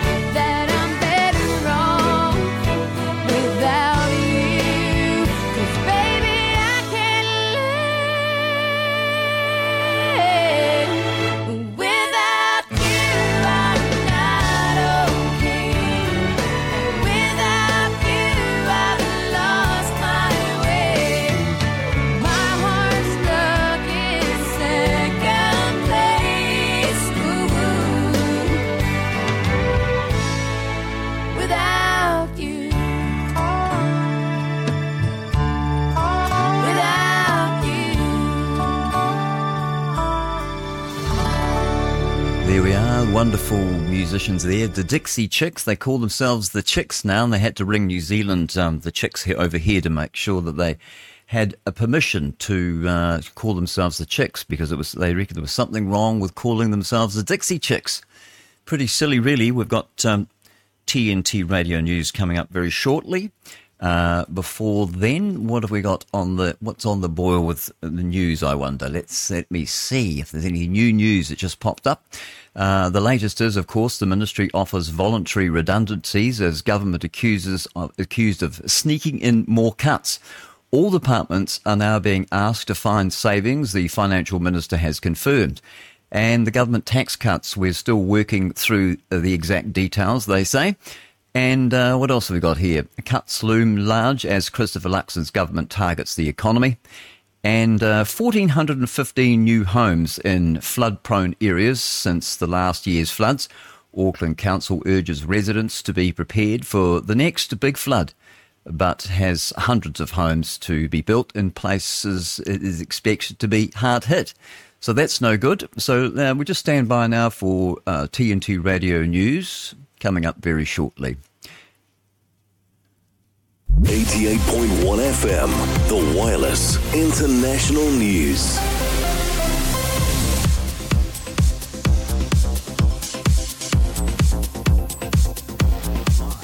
Now, TNT Radio News. For TNT, this is James O'Neill. Jeff DeWitt, the chair of the Arizona Republican Party, announced his resignation amidst controversy surrounding leaked audio that allegedly captured him trying to persuade Kari Lake to withdraw from political involvement. The audio includes suggestions of potential incentives and references to unnamed powerful people. In his resignation statement, DeWitt acknowledged the existence of the audio, but criticized its selective editing and expressed frustration with Lake for recording their private conversation. DeWitt defended the conversation as an open exchange meant to provide insight rather than exert pressure. However, in the recording, DeWitt is heard insisting that the conversation should remain undisclosed, which contradicts his claim of transparency. He avoided discussing specific details from the recording, such as the insinuated offers, and his remarks about potential consequences from revealing information about influential individuals. Ultimately, DeWitt cited an ultimatum from Lake's team, which threatened to release more damaging audio, as a reason for his decision to step down from his party's leadership role. The ask I got today from back east was, is there any companies out there or something that could just put her on the payroll and give her to keep her out? The Houthi group in Yemen claimed to have struck an American warship and caused 2 U.S.-owned commercial vessels to withdraw following a missile attack in the Gulf of Aden and Bab al-Mandeb area. This claim was made by Yahya Saree, a spokesman for the Houthis. According to Saree, the incident involved several American destroyers and warships providing protection for the commercial ships. He asserted that the Houthis achieved a direct hit on an American warship during the conflict, which lasted around 2 hours. Saree also claimed that several of their ballistic missiles reached their intended targets despite efforts by the warships to intercept them. However, the U.S. Central Command contradicted this claim, stating that all incoming missiles have been successfully intercepted and shot down. The Houthis, a Shia group controlling parts of Yemen, including the capital Sana'a, have been targeting vessels associated with Israel since late October in solidarity with Palestinians in Gaza. Following bombings in Yemen by British and American forces earlier in the month, the Houthis expanded their restrictions on U.S. and UK merchant ships as well. Former President Donald Trump has issued a stern warning to his major donors, stating that those who continue to support his Republican primary opponent, former South Carolina Governor Nikki Haley, will be excluded from the MAGA camp. In a post on Truth Social, Trump criticized the practice of losing candidates' donors, offering support to the winner, declaring that this would no longer be acceptable in his circle. He referred to Haley as Bird Brain, a nickname he uses for her, and stated that any future contributions to her campaign would lead to a permanent ban from his movement, emphasizing his America First stance. This statement marks a clear expression of Trump's stance on Haley's continued participation in the race, especially after her losses to him in both Iowa and the New Hampshire primaries. Until now, Trump had not explicitly called for her to withdraw from the race. In response to Trump's remarks, Haley, who is currently campaigning in South Carolina, where Trump leads by a significant margin, posted on X, encouraging donations to her campaign with a defiant message and a link to her donation page. The Supreme Court of Maine dismissed an appeal by the state Secretary of State, Shanna Bellows, regarding her decision to disqualify former President Donald Trump from appearing on Maine's presidential primary ballot. The case has been returned to the Maine Superior Court for additional proceedings, while a related case in Colorado is being reviewed by the U.S. Supreme Court. The Maine Supreme Court's decision was based on the principle of the final judgment rule, which requires a decision from a trial court to be final before an appeal can be considered. The court stated that the appeal did not come from a final judgment, and therefore they dismissed it as not suitable for judicial review at this stage.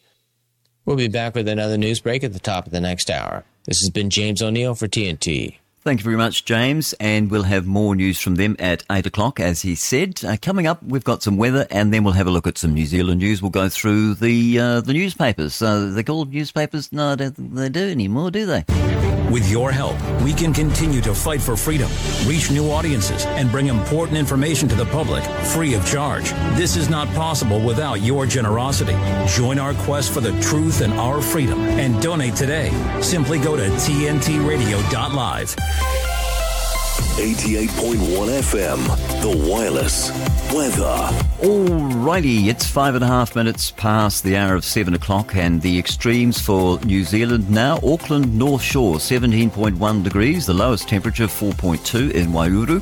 The windiest place to be is Christchurch in the eastern suburb at the moment, with 43 kilometres of wind, and it's dry across all the main centres in New Zealand. The temperatures across the main centres: Stewart Island's on 16 degrees, Chatham Island's 13 degrees, Invercargill 12, Dunedin 14, starting to warm up a bit there. Timaru's a bit nippy with 7 degrees there, Queenstown's on 12. Over to the west coast, Franz Joseph 11 degrees, Westport 10, Nelson's on 11. Blenheim, it's cool there as well, 8 degrees right now as I speak. Christchurch is on 12.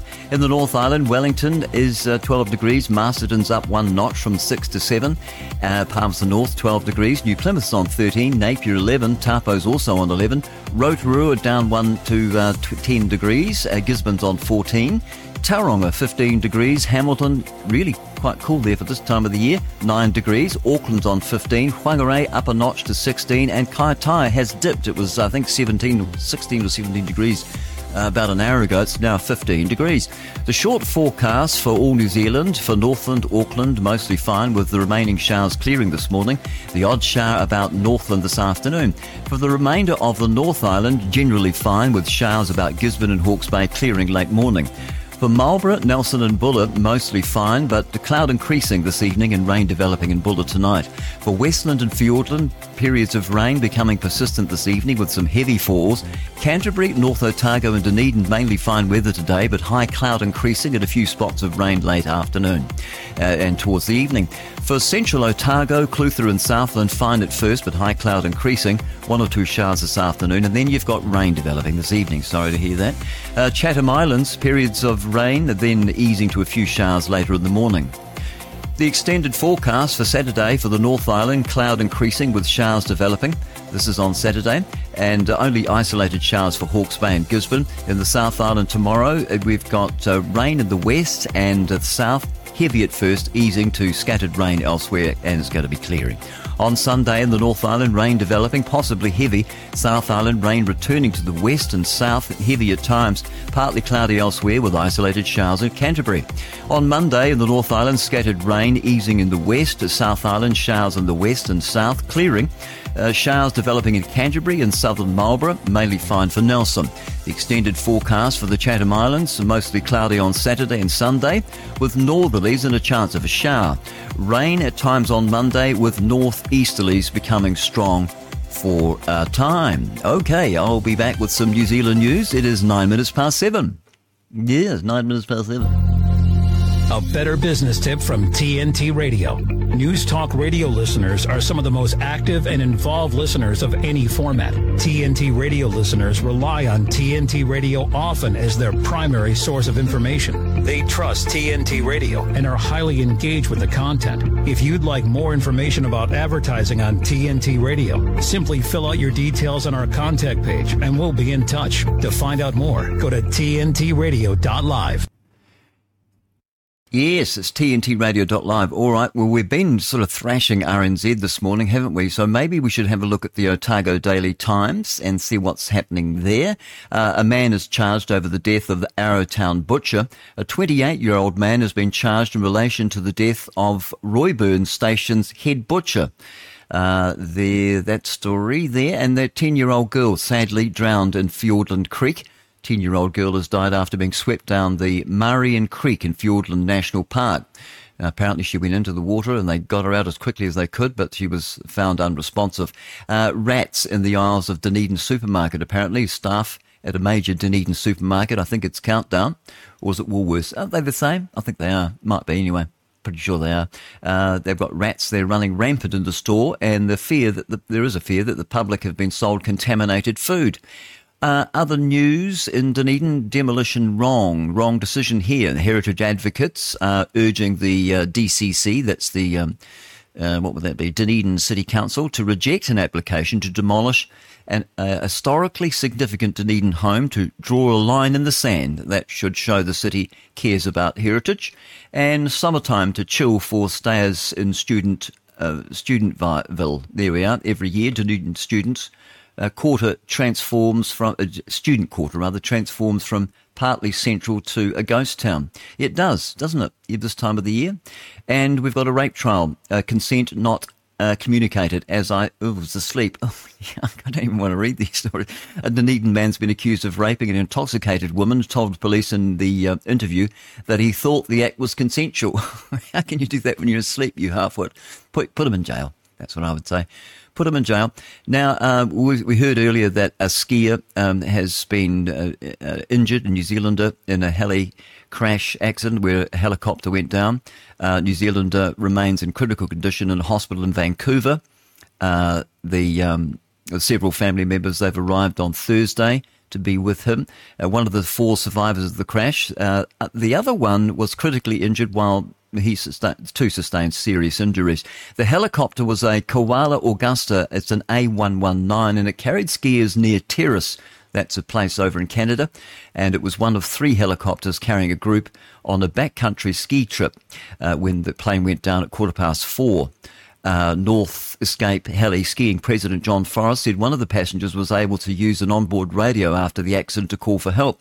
He said it's impossible to put into words the profound grief that we feel and the sorrow for our guests and staff that they are sharing right now. Police say the helicopter lost contact with the aircraft before it was spotted. They spotted the crash site. 2 other helicopters then transported 4 survivors from the crash site to paramedics who rushed them to hospital 50 kilometres away. It remains unclear why the helicopter went down, and a number of agencies investigating into the crash. All right, we're still with News Hub right now, and the colony will fall. James Cook statue vandalised amid Australia Day tensions. So we're over in Australia now, and I'll just get rid of that wee video there, and I'll be able to bring you the story. A statue of the Britain's James Cook and Queen Victoria have been vandalised in Melbourne as tensions build ahead of Australia Day on Friday. That's today, the 26th. Yes, it's Australia Day, and they're trying to cancel it, aren't they? All the supermarkets are not selling merchandise, and it's a real furore. We might pop over to Sky News and see what they say about it. A century-old statue of Captain James Cook at St Kilda was chopped off its pedestal at the ankle, and a message in red paint was written on its memorial plaque reading, "The colony will fall." Oh, nonsense. Local police believe the vandalism was carried out on Thursday morning at around about 3:30 in the morning, saying several police were loitering in the area at the time. Meanwhile, a statue of Queen Victoria, which stands about 5 kilometres away at the Queen Victoria Gardens, was also sprayed with red paint. Victoria Premier Jacinta Allen said on Thursday the state government will help restore the statues. She says this sort of vandalism has no place in our community.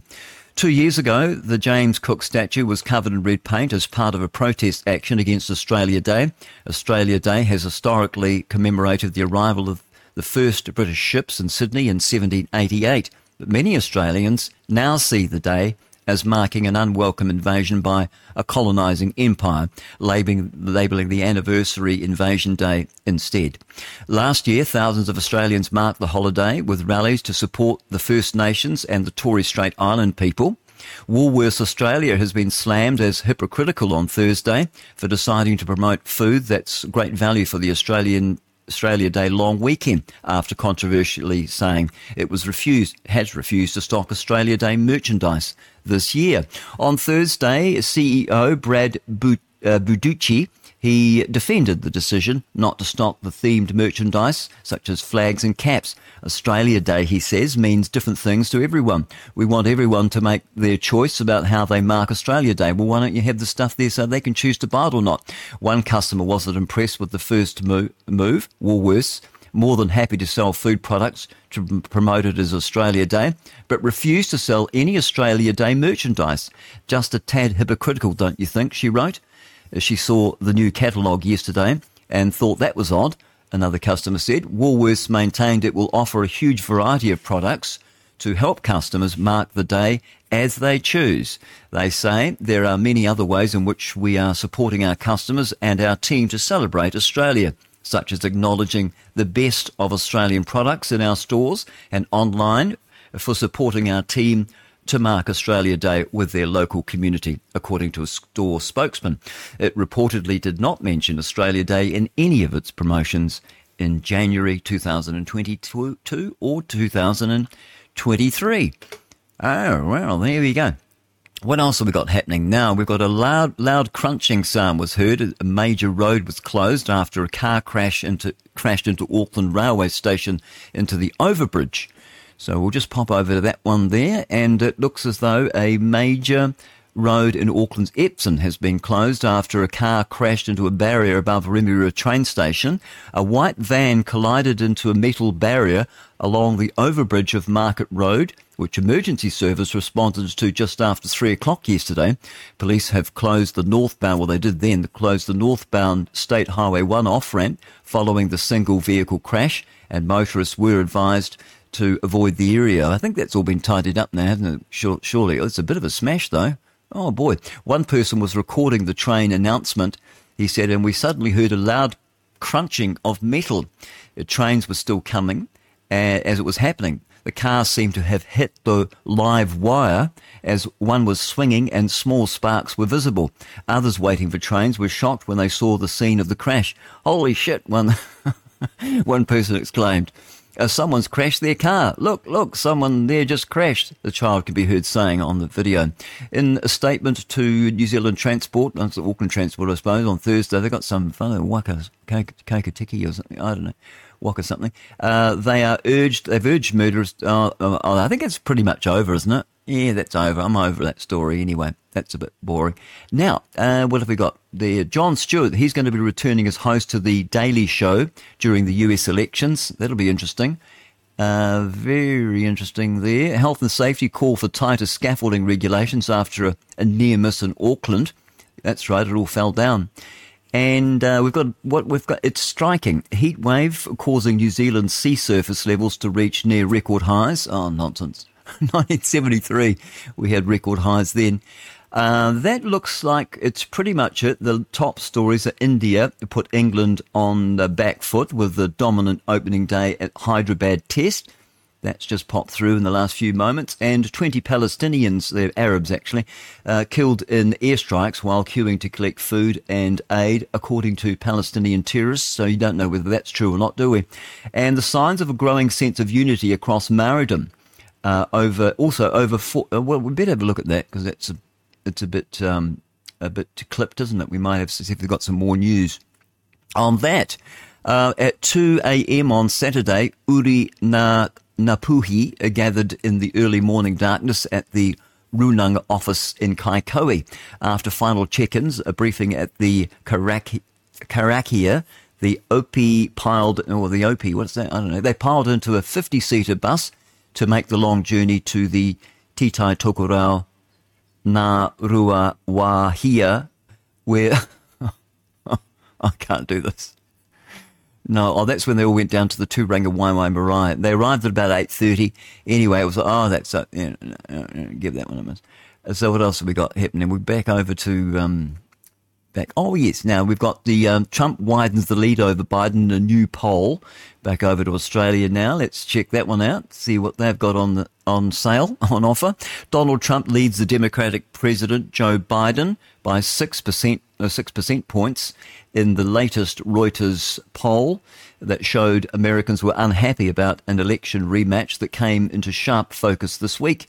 The national poll of 1,250 US adults showed Trump leading Biden 40% to 34%, with the rest unsure or planning to vote for someone else or no one. The poll had a margin of error of 3%. That represents a gain for Trump after the Reuters poll conducted earlier this month showed him and Biden tied, though a nationwide survey does not capture the subtleties of the electoral college contest that will be decided this autumn in just a handful of competitive states. As Trump handedly beat his sole remaining primary challenger, Nikki Haley, in New Hampshire on Tuesday, some 67% of respondents polled on Monday through to Wednesday said that they were tired of seeing the same candidates in presidential elections and wanted someone new. Still, just 18% said that they would not vote if Biden and Trump were their choice. So that's the news from the United States. And we've got in housing here in New Zealand, over 1,400 new homes consented on Auckland floodplains in the year since the flooding. Yeah, I don't know if that's a good idea, really, to be doing that, is it? There's plenty of places, plenty of land around Auckland, plenty there. It's just spanning out. And so I think they should think about maybe giving consent, not giving consents, and then we won't have the problems. That's what I say anyway. Let's check that one out then. I'll give you this one now. Okay, more than 1,400 new house consents have been granted in floodplains of Auckland since the devastating floods last year. The latest numbers were published just days before the council launched a Be Prepared campaign encouraging Auckland residents to prepare for and protect their homes for future flooding. An Auckland councillor says the numbers are frustrating, but councils are hamstrung by current planning rules and a lack of direction from the central government. The latest monthly housing update published by the council showed 1,873 new dwellings were consented as in known hazard zones between February and November of 2023. So there we are. Out of those, 1,415 were on floodplains, areas where runoff from waterways will flow. More than 10% of all new homes consented at the time. Consents were also granted for 798 dwellings in flood-prone areas. Natural and human-made features like depressions, dips and gullies where rainwater can collect. Some dwellings may be in both types of flood zones. The council could not provide a breakdown of where the consents had been granted. However, the spokesman for community group West Auckland is Flooding, Lyle Carter, said brand new houses had been built in Henderson streets that were flooded last February. They're into it. The risk of flooding for both types of hazards is 1% in any given year, typically referred to as a 1 in 100 year flood. Climate change researchers have warned the public and planners that the risk and therefore the frequency will increase dramatically in future decades because they're saying, they're talking about climate change, aren't they? NIWA estimated last year's floods, which killed 4 people, were a 1 in 200 year event, but the areas that flooded closely matched Auckland Council modelling. What is that? Did you read that right? No, I don't think you did you? No, you didn't read that right. But the areas, I'll read it for you, but the areas that flooded closely matched Auckland City Council modelling. Oh, thank you, Digger. Victoria University Economics of Disaster and Climate Change Chair, Ian Noy, he says, what does he say? He says that it was obvious that the new dwellings should no longer be consented on floodplains. Of course, it's common sense, isn't it? Yeah, it's common sense. Every new home built in a known flood zone was a new management retreat risk.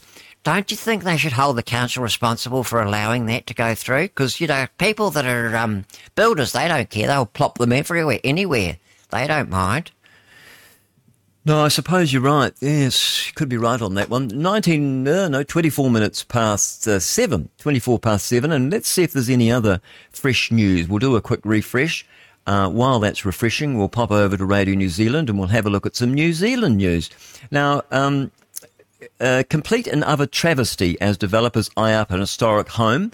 There's more than one of them, actually. Heritage advocates are saying they're seeing the most significant threat, homes and other buildings in a decade. Most significant. We better have a look at that. The heritage advocates say they are seeing the most significant threat to the Dunedin's old homes and other buildings in decades. Meanwhile, momentum is growing in the business community to invest in historic places. Well, that's good, isn't it?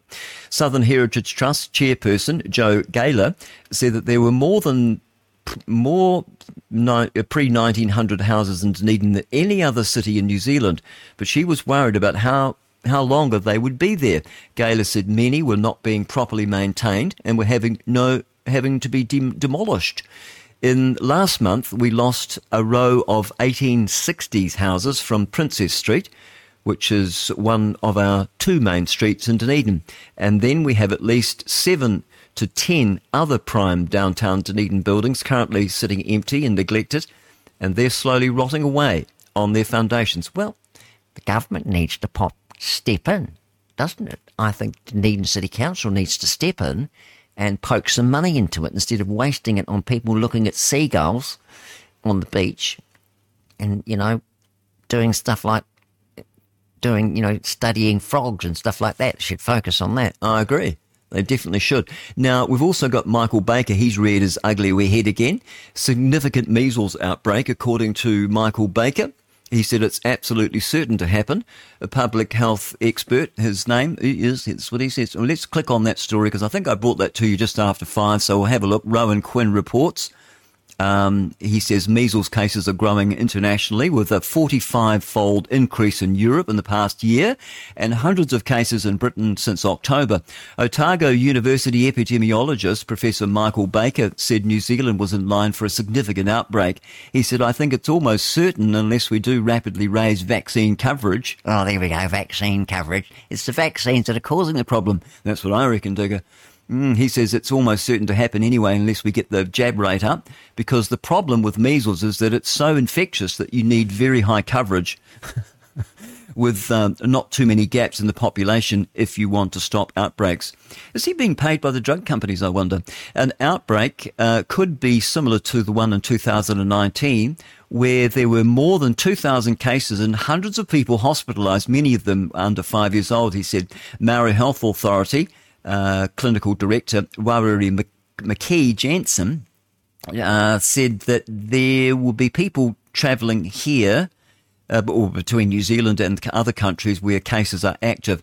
Every public health physician, every population health expert I know agrees that it is the most important and it is most certain that we are going to get cases across the border, and given our low immunisation rates because of the jabs, because we're scared of your jabs, that's why, immunisation rates, that we are really at risk of having an outbreak. I think that's just a cover for the vaccine injuries, that's what I say anyway. Yep, about 95% of people needed to be immunised, and I don't know why they call it immunisation, because it doesn't make you immune from getting it. As I said earlier, about 5:30, my daughter had the MMR, and she still got measles. The Ministry of Health figures show just 83%. Well, I think it wouldn't be even that high. 83% of 2-year-olds were up to date with their vaccines, which includes measles. For Maori children, it's about 70. McKee Jansen said that the health system had consistently underperformed when it came to delivering vaccinations for Maori children. He urged health teams and parents to do everything they could to get them vaccinated. New Zealand is also has an immunity gap among tens of thousands of young adults who missed out on both their vaccinations when they were children. Many because of the problem with the system at the time. I don't think so. Many because we were scared to take your jabs, that's why.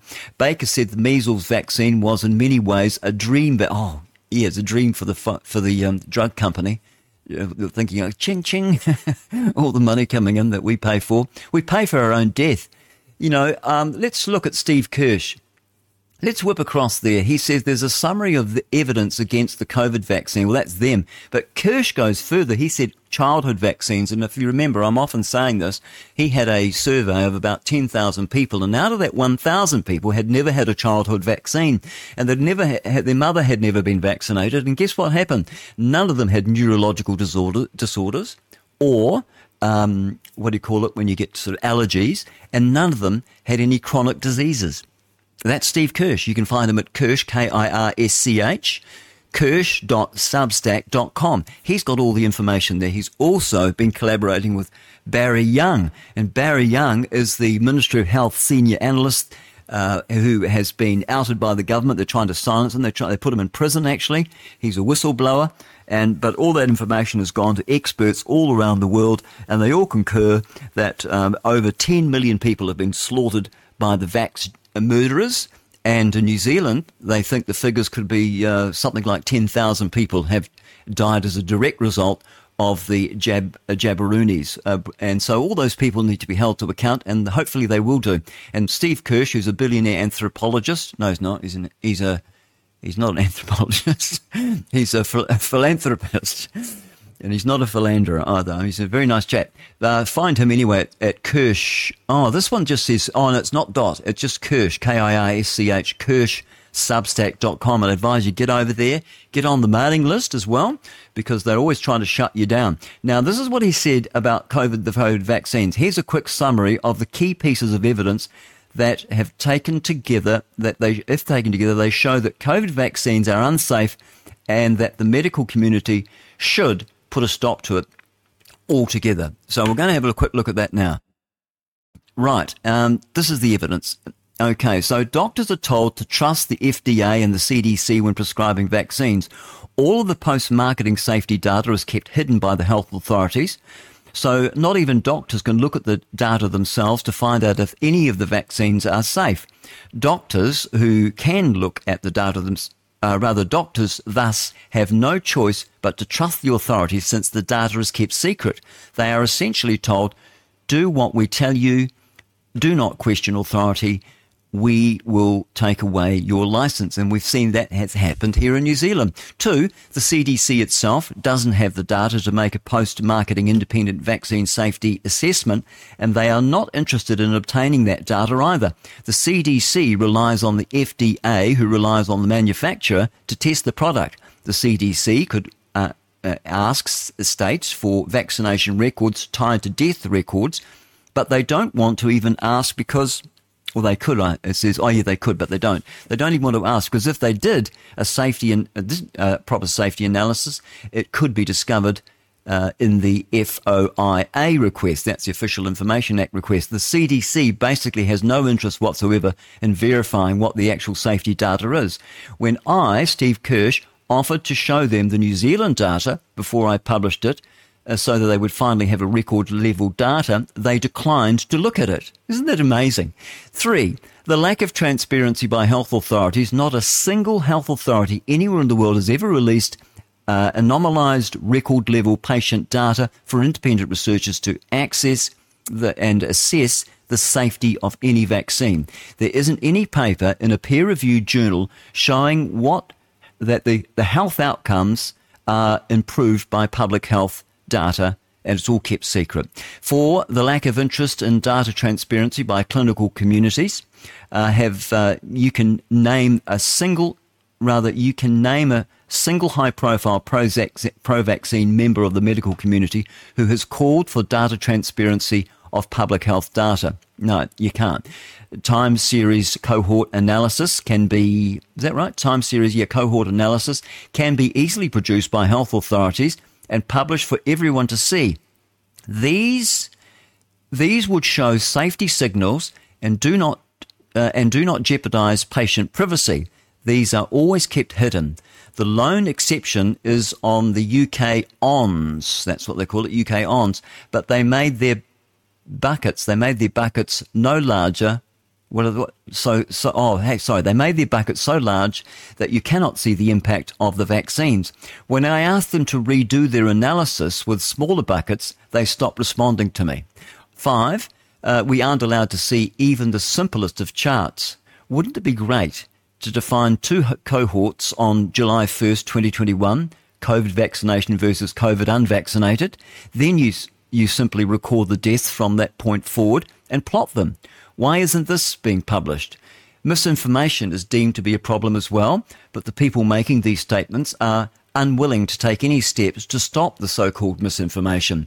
These steps include open public discussion to resolve differences of opinion and making public health data available to the public in a way that preserves privacy.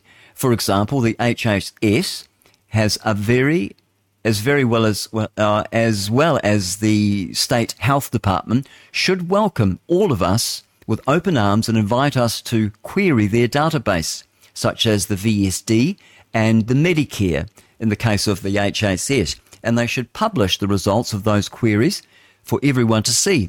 Why does this information need to be hidden? The members tell the story, not the individual records. Did I say members? I meant numbers. The numbers tell the story. 7, no respondents from the health authorities to responsible requests. I've seen emails to Sarah Cull on the UK ONS on 4 ways the ONS can increase data transparency. There's no response. There's also no response from any health authority when asked to explain the evidence. When credible scientists receive government data that shows very troubling safety signals, there is a total unwillingness of any health authority or mainstream epidemiologist like Michael Baker to discuss the matter and resolve it. They won't do it publicly and they won't do it privately. Not for anything. You can offer to donate $1 million, which he has done, into their institution. They still won't talk to you. We saw this when Peter Hautes was offered millions of dollars to publish a debate, publicly debate Robert Kennedy Jr., but he turned that down. The US Medicare data clearly shows mortality increases after people take the jab. Is there any epidemiologist who can explain why deaths rose during the period in time when they should have been falling per Medicare death rate data? See my article, New Medicare Data makes it clear that COVID vaccines have killed millions of people worldwide, for a full analysis. That is Steve Kirsch. I'd advise you, don't keep your head in the sand. Get over to Steve Kirsch. Find him at Kirsch Substack. There's no dot. It's just KIRSCH Substack.com. And you can get the latest data and find out what the heck's going on, because he's the only one out there that's really doing it, and he's got the money to be able to do it as well. He's a billionaire and he loves people. He loves people of the world. All right, we are now going back to, what are we going to do now? Well, I think we're going to hear from Mikki Willis. Now, Mickey's spelled M-I-K-K-I, and this is from his documentary film, The Great Awakening, 19 minutes to 8. This is the moment for us to activate our innate ability to create solutions. That can only happen through the awareness of symbiosis, defined as a mutually beneficial relationship between different groups. All of life depends on relationships. Every living thing is in communication. From the stars to the planets, the earth, the plants, the elements, the insects, the animals, the humans, and every cell within us. Real change out there begins with real change inside. As Americans today, we are truly a privileged people in a privileged land. But with our blessings come responsibilities, and with responsibilities come risks.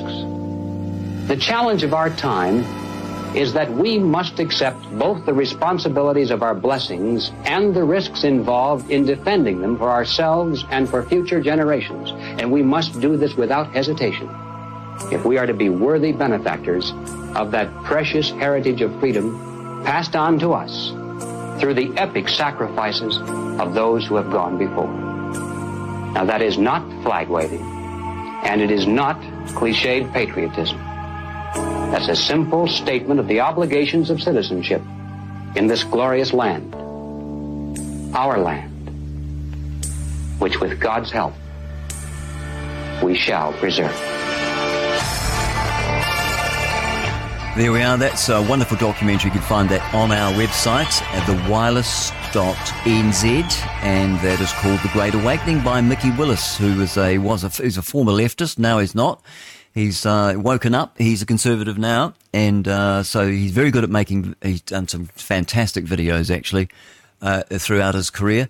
Mickey Willis. Okay, we are over at Radio New Zealand looking at the news stories from RNZ, and we're looking in particularly at New Zealand News. Now, the big story there is Kerry Allen on her night of shame. I made a series of decisions. You regret them for your lifetime. Certainly do. Former MP, former Justice Minister, actually, and head of transport or something. She's spoken about the guilt that she felt after the night that led to her quitting politics. Yep. And you should stay out of politics too, because you said in a statement that you have had mental health issues most of your adult life. Therefore, that should disqualify you from A, owning a rifle, having a firearms license, and B, being in politics, because we're not going to pay for mental patients to be running our country. Now, a complete and utter travesty as developers eye up the historic homes. That's in Dunedin. We talked about that earlier. Outrageous tax freeze proposal prompts. That's on the cigarettes. Health experts are outraged at the Associate Minister's proposal to bring a 3-year freeze on tobacco excise tax. And just to give you an idea, I think I spoke about it earlier, so if you've just joined me, thanks for coming along. 21 minutes away from 8. It's about $1,800 for 1,000 grams, I think. No, it won't be 1,000. It'll be 1 kg, I think it is. Anyway, it amounts to $90 for a 50-gram pack of tobacco. So $90 of that pack, which costs between $135 and $145 for 50 grams of smoking tobacco.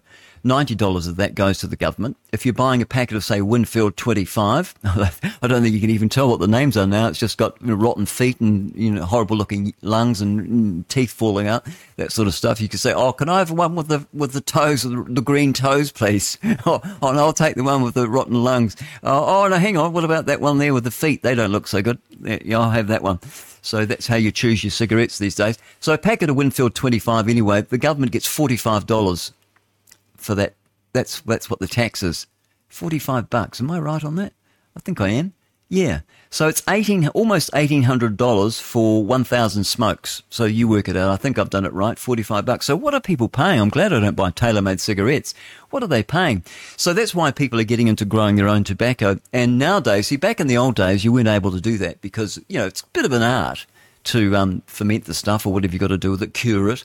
But now you've got YouTube, haven't you?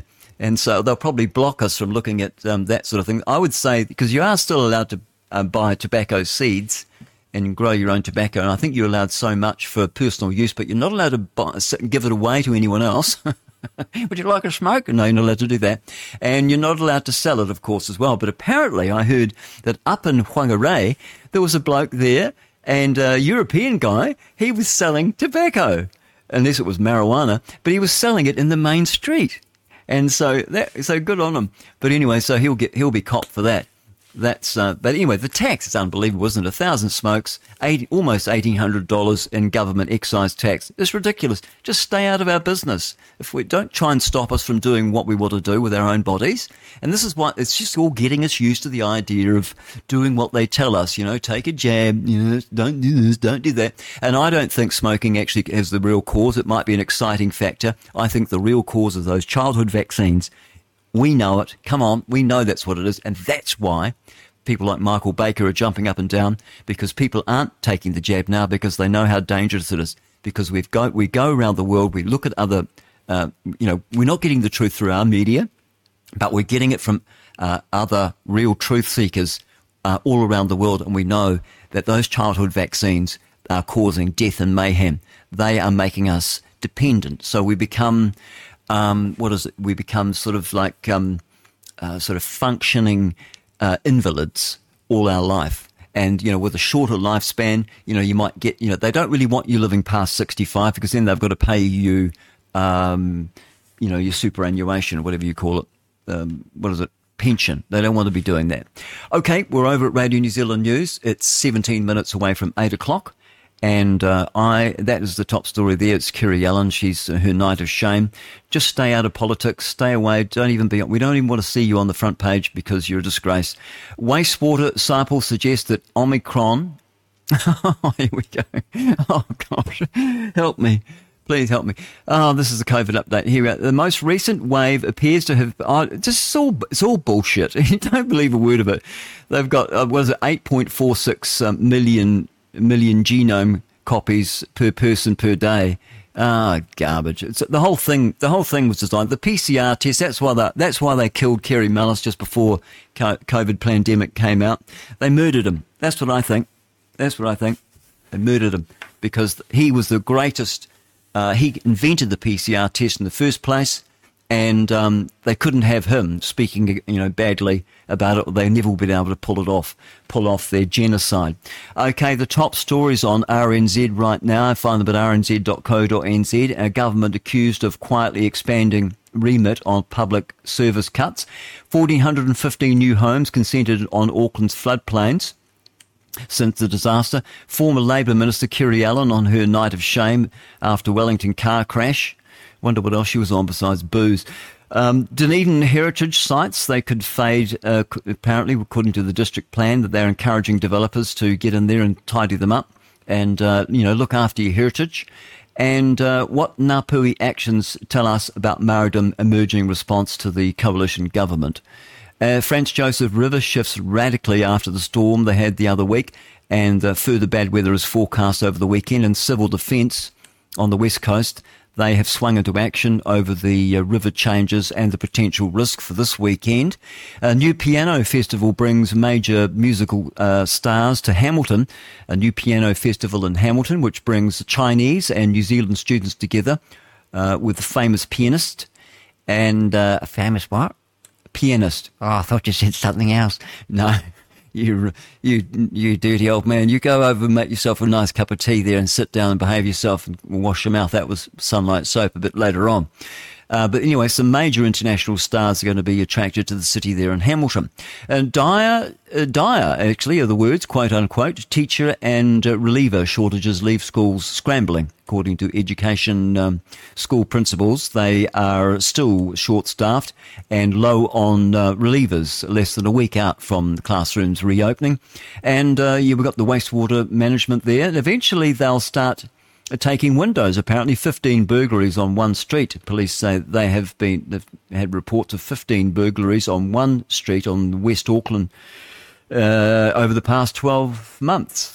15 burglaries, that's a lot on one street. I wonder what street that is. Should we find out? Oh my gosh, what a mess they make. They're not only are they burglars, but they're also vandals. Looking at Andrew Marshall's house on Swanson. Oh, it must be a bad area. It's been red stickered after the Auckland anniversary floods. Oh, okay, so they're going in and stealing there after they've been flooded out. A resident on a flood-stricken West Auckland street says looters, that what they are. They have been constant issues since last year's anniversary weekend floods. This Saturday marks the 1 year since the region was hit by the catastrophic flooding, displacing hundreds and leaving 4 dead. West Auckland has just one area hit by the floods, or just one rather, it is one. More than 2,000 slips were reported across the Auckland Transport Network. By January this year, over 50% of transport recovery projects have been completed, with work set to continue for another 18 to 2 years. Third parties raised $8.4 million for social and well-being recovery support funding in the suburb of Swanson. They've got one lady there. She's been hit by the flooding in August, losing everything in her garage. After that, the anxiety kicks in, and she says, and it's a time, and this time, especially when it's raining, yes, it would do, wouldn't it? Every time it starts raining, you would be freaking out. On the 27th of January last year, she watched from work. She must have lived not far away, as the floods rose. By the time I got there, I had lost access to the house. Terrible. Okay, we'll leave it there. Gosh, what a mess. It does look terrible. They need to tidy that up and stop all these people breaking into the houses and looting. That's no good. Okay, those are the stories from Radio New Zealand. I'll be back in a moment and we'll see what's happening with the New Zealand Herald. Yes, in just one moment. What are we up to now? 12 minutes away from 8. With your help, we can continue to fight for freedom, reach new audiences, and bring important information to the public free of charge. This is not possible without your generosity. Join our quest for the truth and our freedom and donate today. Simply go to tntradio.live. I don't think there's anything wrong with average. We're talking about looks alone. Looks alone. I think like there's nothing wrong with being average. I think if you take 10 girls at the table, like half of us probably are average. I think no one wants to be like honest with themselves. And just because you're not saying you're a 10 doesn't mean you're not confident either. There's a difference between realistic and just not confident. I agree completely. Yeah, I don't know why like we live in this society where average is seen as a bad thing. Like most people are average. Not everyone can be like if you think about it, if you're an 8, that means you're in the top 20% of beauty. You should have had top 20% of beauty results. So that means modeling contracts. I don't know, eligible top 20%, 10% men in your DMs or I don't know, but not just like taking you seriously. 11 minutes to 8, and we've got Samantha Edwards on the turntable. She's coming up next, but before we do, I might just go to News Hub and see what's happening there. Well, the top story they're over in the United States, and Trump widened his lead over Biden in the latest poll. And we've got Donald Trump leading Democratic President Joe Biden by 6% points. And it says here that the nationwide poll of 1,250 US adults showed Trump leading Biden 40% to 34%, with the rest unsure whether they were even planning on voting. And 2 candidates themselves seem ready for a rematch following Trump's back-to-back win in Iowa and New Hampshire, with the White House regarding Trump as a beatable challenger, and Trump fuming because Haley did not immediately drop out of the public race. She should actually drop out of that race there. Oh, now who have we got? We've got Kimberly Sofage. She's 56-year-old project manager in Washington, D.C. this week. She said, I honestly feel that we can do better. I don't think so. I think looking at right across the whole of the United States, they want Trump. Really, don't they? Some of the half-wits still want Biden, some of the lefties, but they're voting for just a sort of like a geriatric person. I mean, Trump's not exactly young, but boy, he's sharp. Can't say that. Most of the people don't want to know actually what Trump says. They listen to what the media tell them Trump says. That's my opinion. Anyway, so we've got those houses, 1,400 new homes. That's terrible. In the Middle East, Arabs have been killed in an airstrike while queuing to collect food in Gaza, according to Gaza officials. According to Muslim terrorists. Anyway, we can't really believe what they're telling us, can we? And Sabalenka overcomes gaffe to book the Australian Open final against the Chinese Zheng. And in the Middle East, they've got someone over there that think they're going to explain to us just exactly how close the US and Iran are to an all-out war amid the Houthi attacks. And there are signs, too, here in New Zealand that there's a growing sense of unity across marriedom. Apparently, there's an article over at newshub.co.nz. You can have a look at that. Of course, we had that scaffolding fall over in Auckland. There was a bit of a near miss. No one was killed, and there's calls for tighter scaffolding regulations. It's all the regulations. Accidents happen. And in sport, cricket put England on the back foot with the dominant opening day at the Hyderabad Test. We've got Jon Stewart. He's going back to he returning to the Daily Show with the elections looming. The trending stories are a rogue wave smashes through a US Army base caught on camera, and the Minister for Tobacco Industry, that's what they're calling it, health advocates have slammed the proposed tax freeze on tobacco and cigarettes, that sort of thing.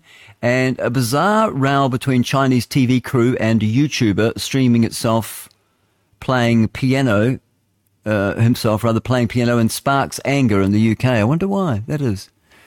Food with you have a look. It's a video. I want to click on it then. All right. Here we go. Have a listen. See if we can hear it. Probably won't even be able to hear it. Oh, they've got an ad. Film because here we go. The UK is a free country, and anyone can film. Have image, right? Not in public. In China, but we're not in China. No, I have my choice. I don't want but my... we are in Britain, Great Britain, we're not in China. I say I'm also British. I'm also British, okay? I'm also British, but I don't want to use my image. You've got a Chinese flag there. It doesn't matter. Show me the Chinese flag. Why you're touching her? Stop touching her! Don't touch her, please. Do not touch her. He didn't Please. touch her. You are not the same age. Please What a do not halfwit. touch her. Don't touch her. Please don't touch her. Please don't. Yeah, don't touch her. Don't touch her. What's the problem? What's the problem? Don't shoot him. Don't shoot him. Please don't touch her. Please don't touch her. Please don't touch her. Yeah, listen, No, mate, we listen. love your art. We love your No, you don't. music, You just but we are shouted at trying me. to have because You you're need to- touching my friend. I Are touched you her. allowing? He touched her a to- flag. I touched the flag. No, no. I touched the flag. Doesn't mate. matter. You are approaching and also her with you're your hand. You're getting a bit aggressive. You No, are. no, no. Listen, mate. Yeah, you bet. I'm sorry, you can't touch her. You're getting a bit aggressive, you Please are. don't touch her. Please don't touch her. Ah, shut Please up. don't reach your hand. Please say sorry to her. Well, I want you to Please say sorry to her. No, we're not in Oh, China, that's mate. fine. You weren't We're not gonna force talking him to about apologise. you, race. This is not a racist issue. Please We don't just call want us to we're not in celebrate China. New This is Year. the moment that you're trying to reach her hand, touch her without her I'm not trying to touch- permission. I don't want to touch her at all. That's good. Stay away. Don't touch her. Well, don't away, touch and her. away Stay you away. go. We're in a free Stay country. Now the cops are there. This female with glasses on. I tell you what, I'd be pissed off if I needed a policeman and they sent a woman. Meant to be going towards her. Were you trying to touch her now? I was not trying to touch her. That's why. Anyway, we can barely hear it. It's typical of News Hub. Can never hear what's happening. Never got the volume right. Let's pop over to Sky News and before we hear from TNT Radio. And we're at Sky News. And Dutton challenges the Prime Minister to call elections over tax cuts. Peter Dutton has suggested the federal government change position on stage 3 tax cuts.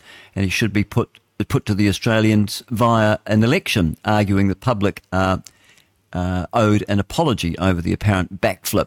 Residents warned to prepare for Cyclone Kirili as has been upgraded to Category 3. Queensland residents have been called to secure their properties and will be on alert after Cyclone Kirili was upgraded to 3 with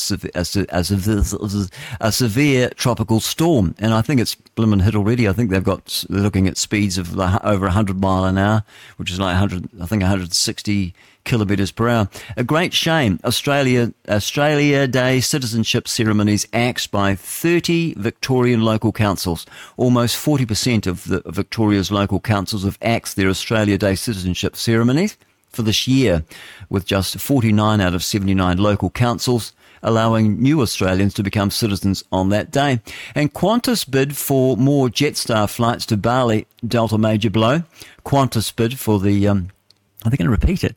For the Jetsstars to be given more flights to Bali has been dealt a major blow after the ACCC said it was Virgin Australia's proposal, which would likely result in better outcomes for passengers.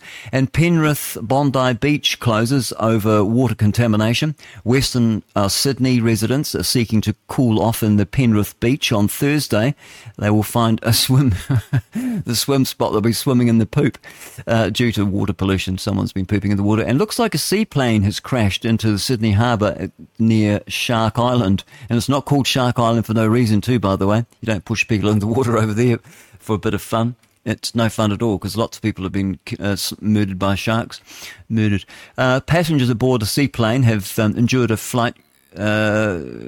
frightening crash in Sydney Harbour after their aircraft reportedly hit a wave before capsizing near Shark Island. Other stories there. Do you believe you lied? Albanese dodges tough tax cuts questions. Prime Minister Anthony Albanese has been grilled over his broken election promise and whether he lied to the Australian people about not changing stage 3 tax cuts during a tense back and forth at the National Press Club. I wonder if we've got a video of that. Don't know. Oh, there is actually, but I don't think we've got time to play it. No, we don't have time to play that, but so we might have a look at that after the after the news with TNT at 8 o'clock. I'll just give you a quick idea. Prime Minister Anthony Albanese is facing tough questions over whether he knew he was going to break the key election promise and whether he lied to the Australian people. Mr Albanese addressed the National Press Club in Canberra on Thursday, where he defended his changes to stage 3 tax cuts after months of reaffirming that they would remain untouched. In a fiery question round, Mr Albanese was asked by News Corporation Australia national political editor Claire Armstrong whether he knowingly lied last week by maintaining his support for the watered-down stage 3 tax cuts. Today, your Treasurer said that it was over Christmas said that it was over Christmas that it became apparent Stage 3 could be delivered in better ways, Ms Armstrong said. In early January, you asked Treasury would be looking into this. So why then, last week, when asked on radio if you were committed to delivering Stage 3 tax cuts, you said you are committed to that. Oh, okay. Do you accept that this was a lie, and why should Australians trust you that you won't lie to them again?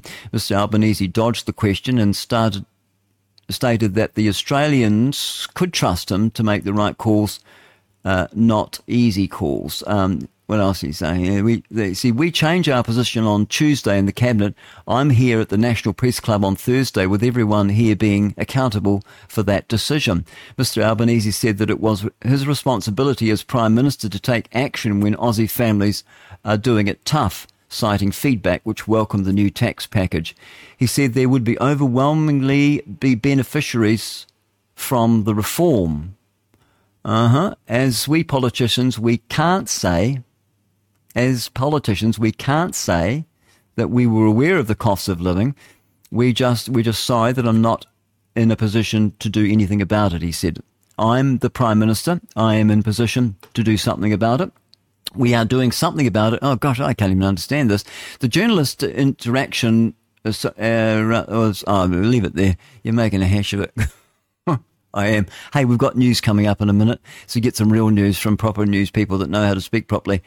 Okay, so we've got, what else can I bring you just before the news starts there? We've got a traumatic event, a girl 10. Look, they're talking about our news now over in Australia. She was 10 years old. She dies while the family was on holiday, so it's Aussies, that's why, over here in New Zealand. 10-year-old girl has died after being swept down a creek in New Zealand's Fiordland National Park while on a family holiday. It's terrible. She was only in the water for a very short time. They quickly pulled her out, but she was unresponsive, so that's nasty. Very nasty. Okay, we'll move across to TNT Radio News now, and we'll see what's happening there. Do I have a jingle for the TNT Radio News? I think I do. Here it is now. 88.1 FM, The Wireless International News.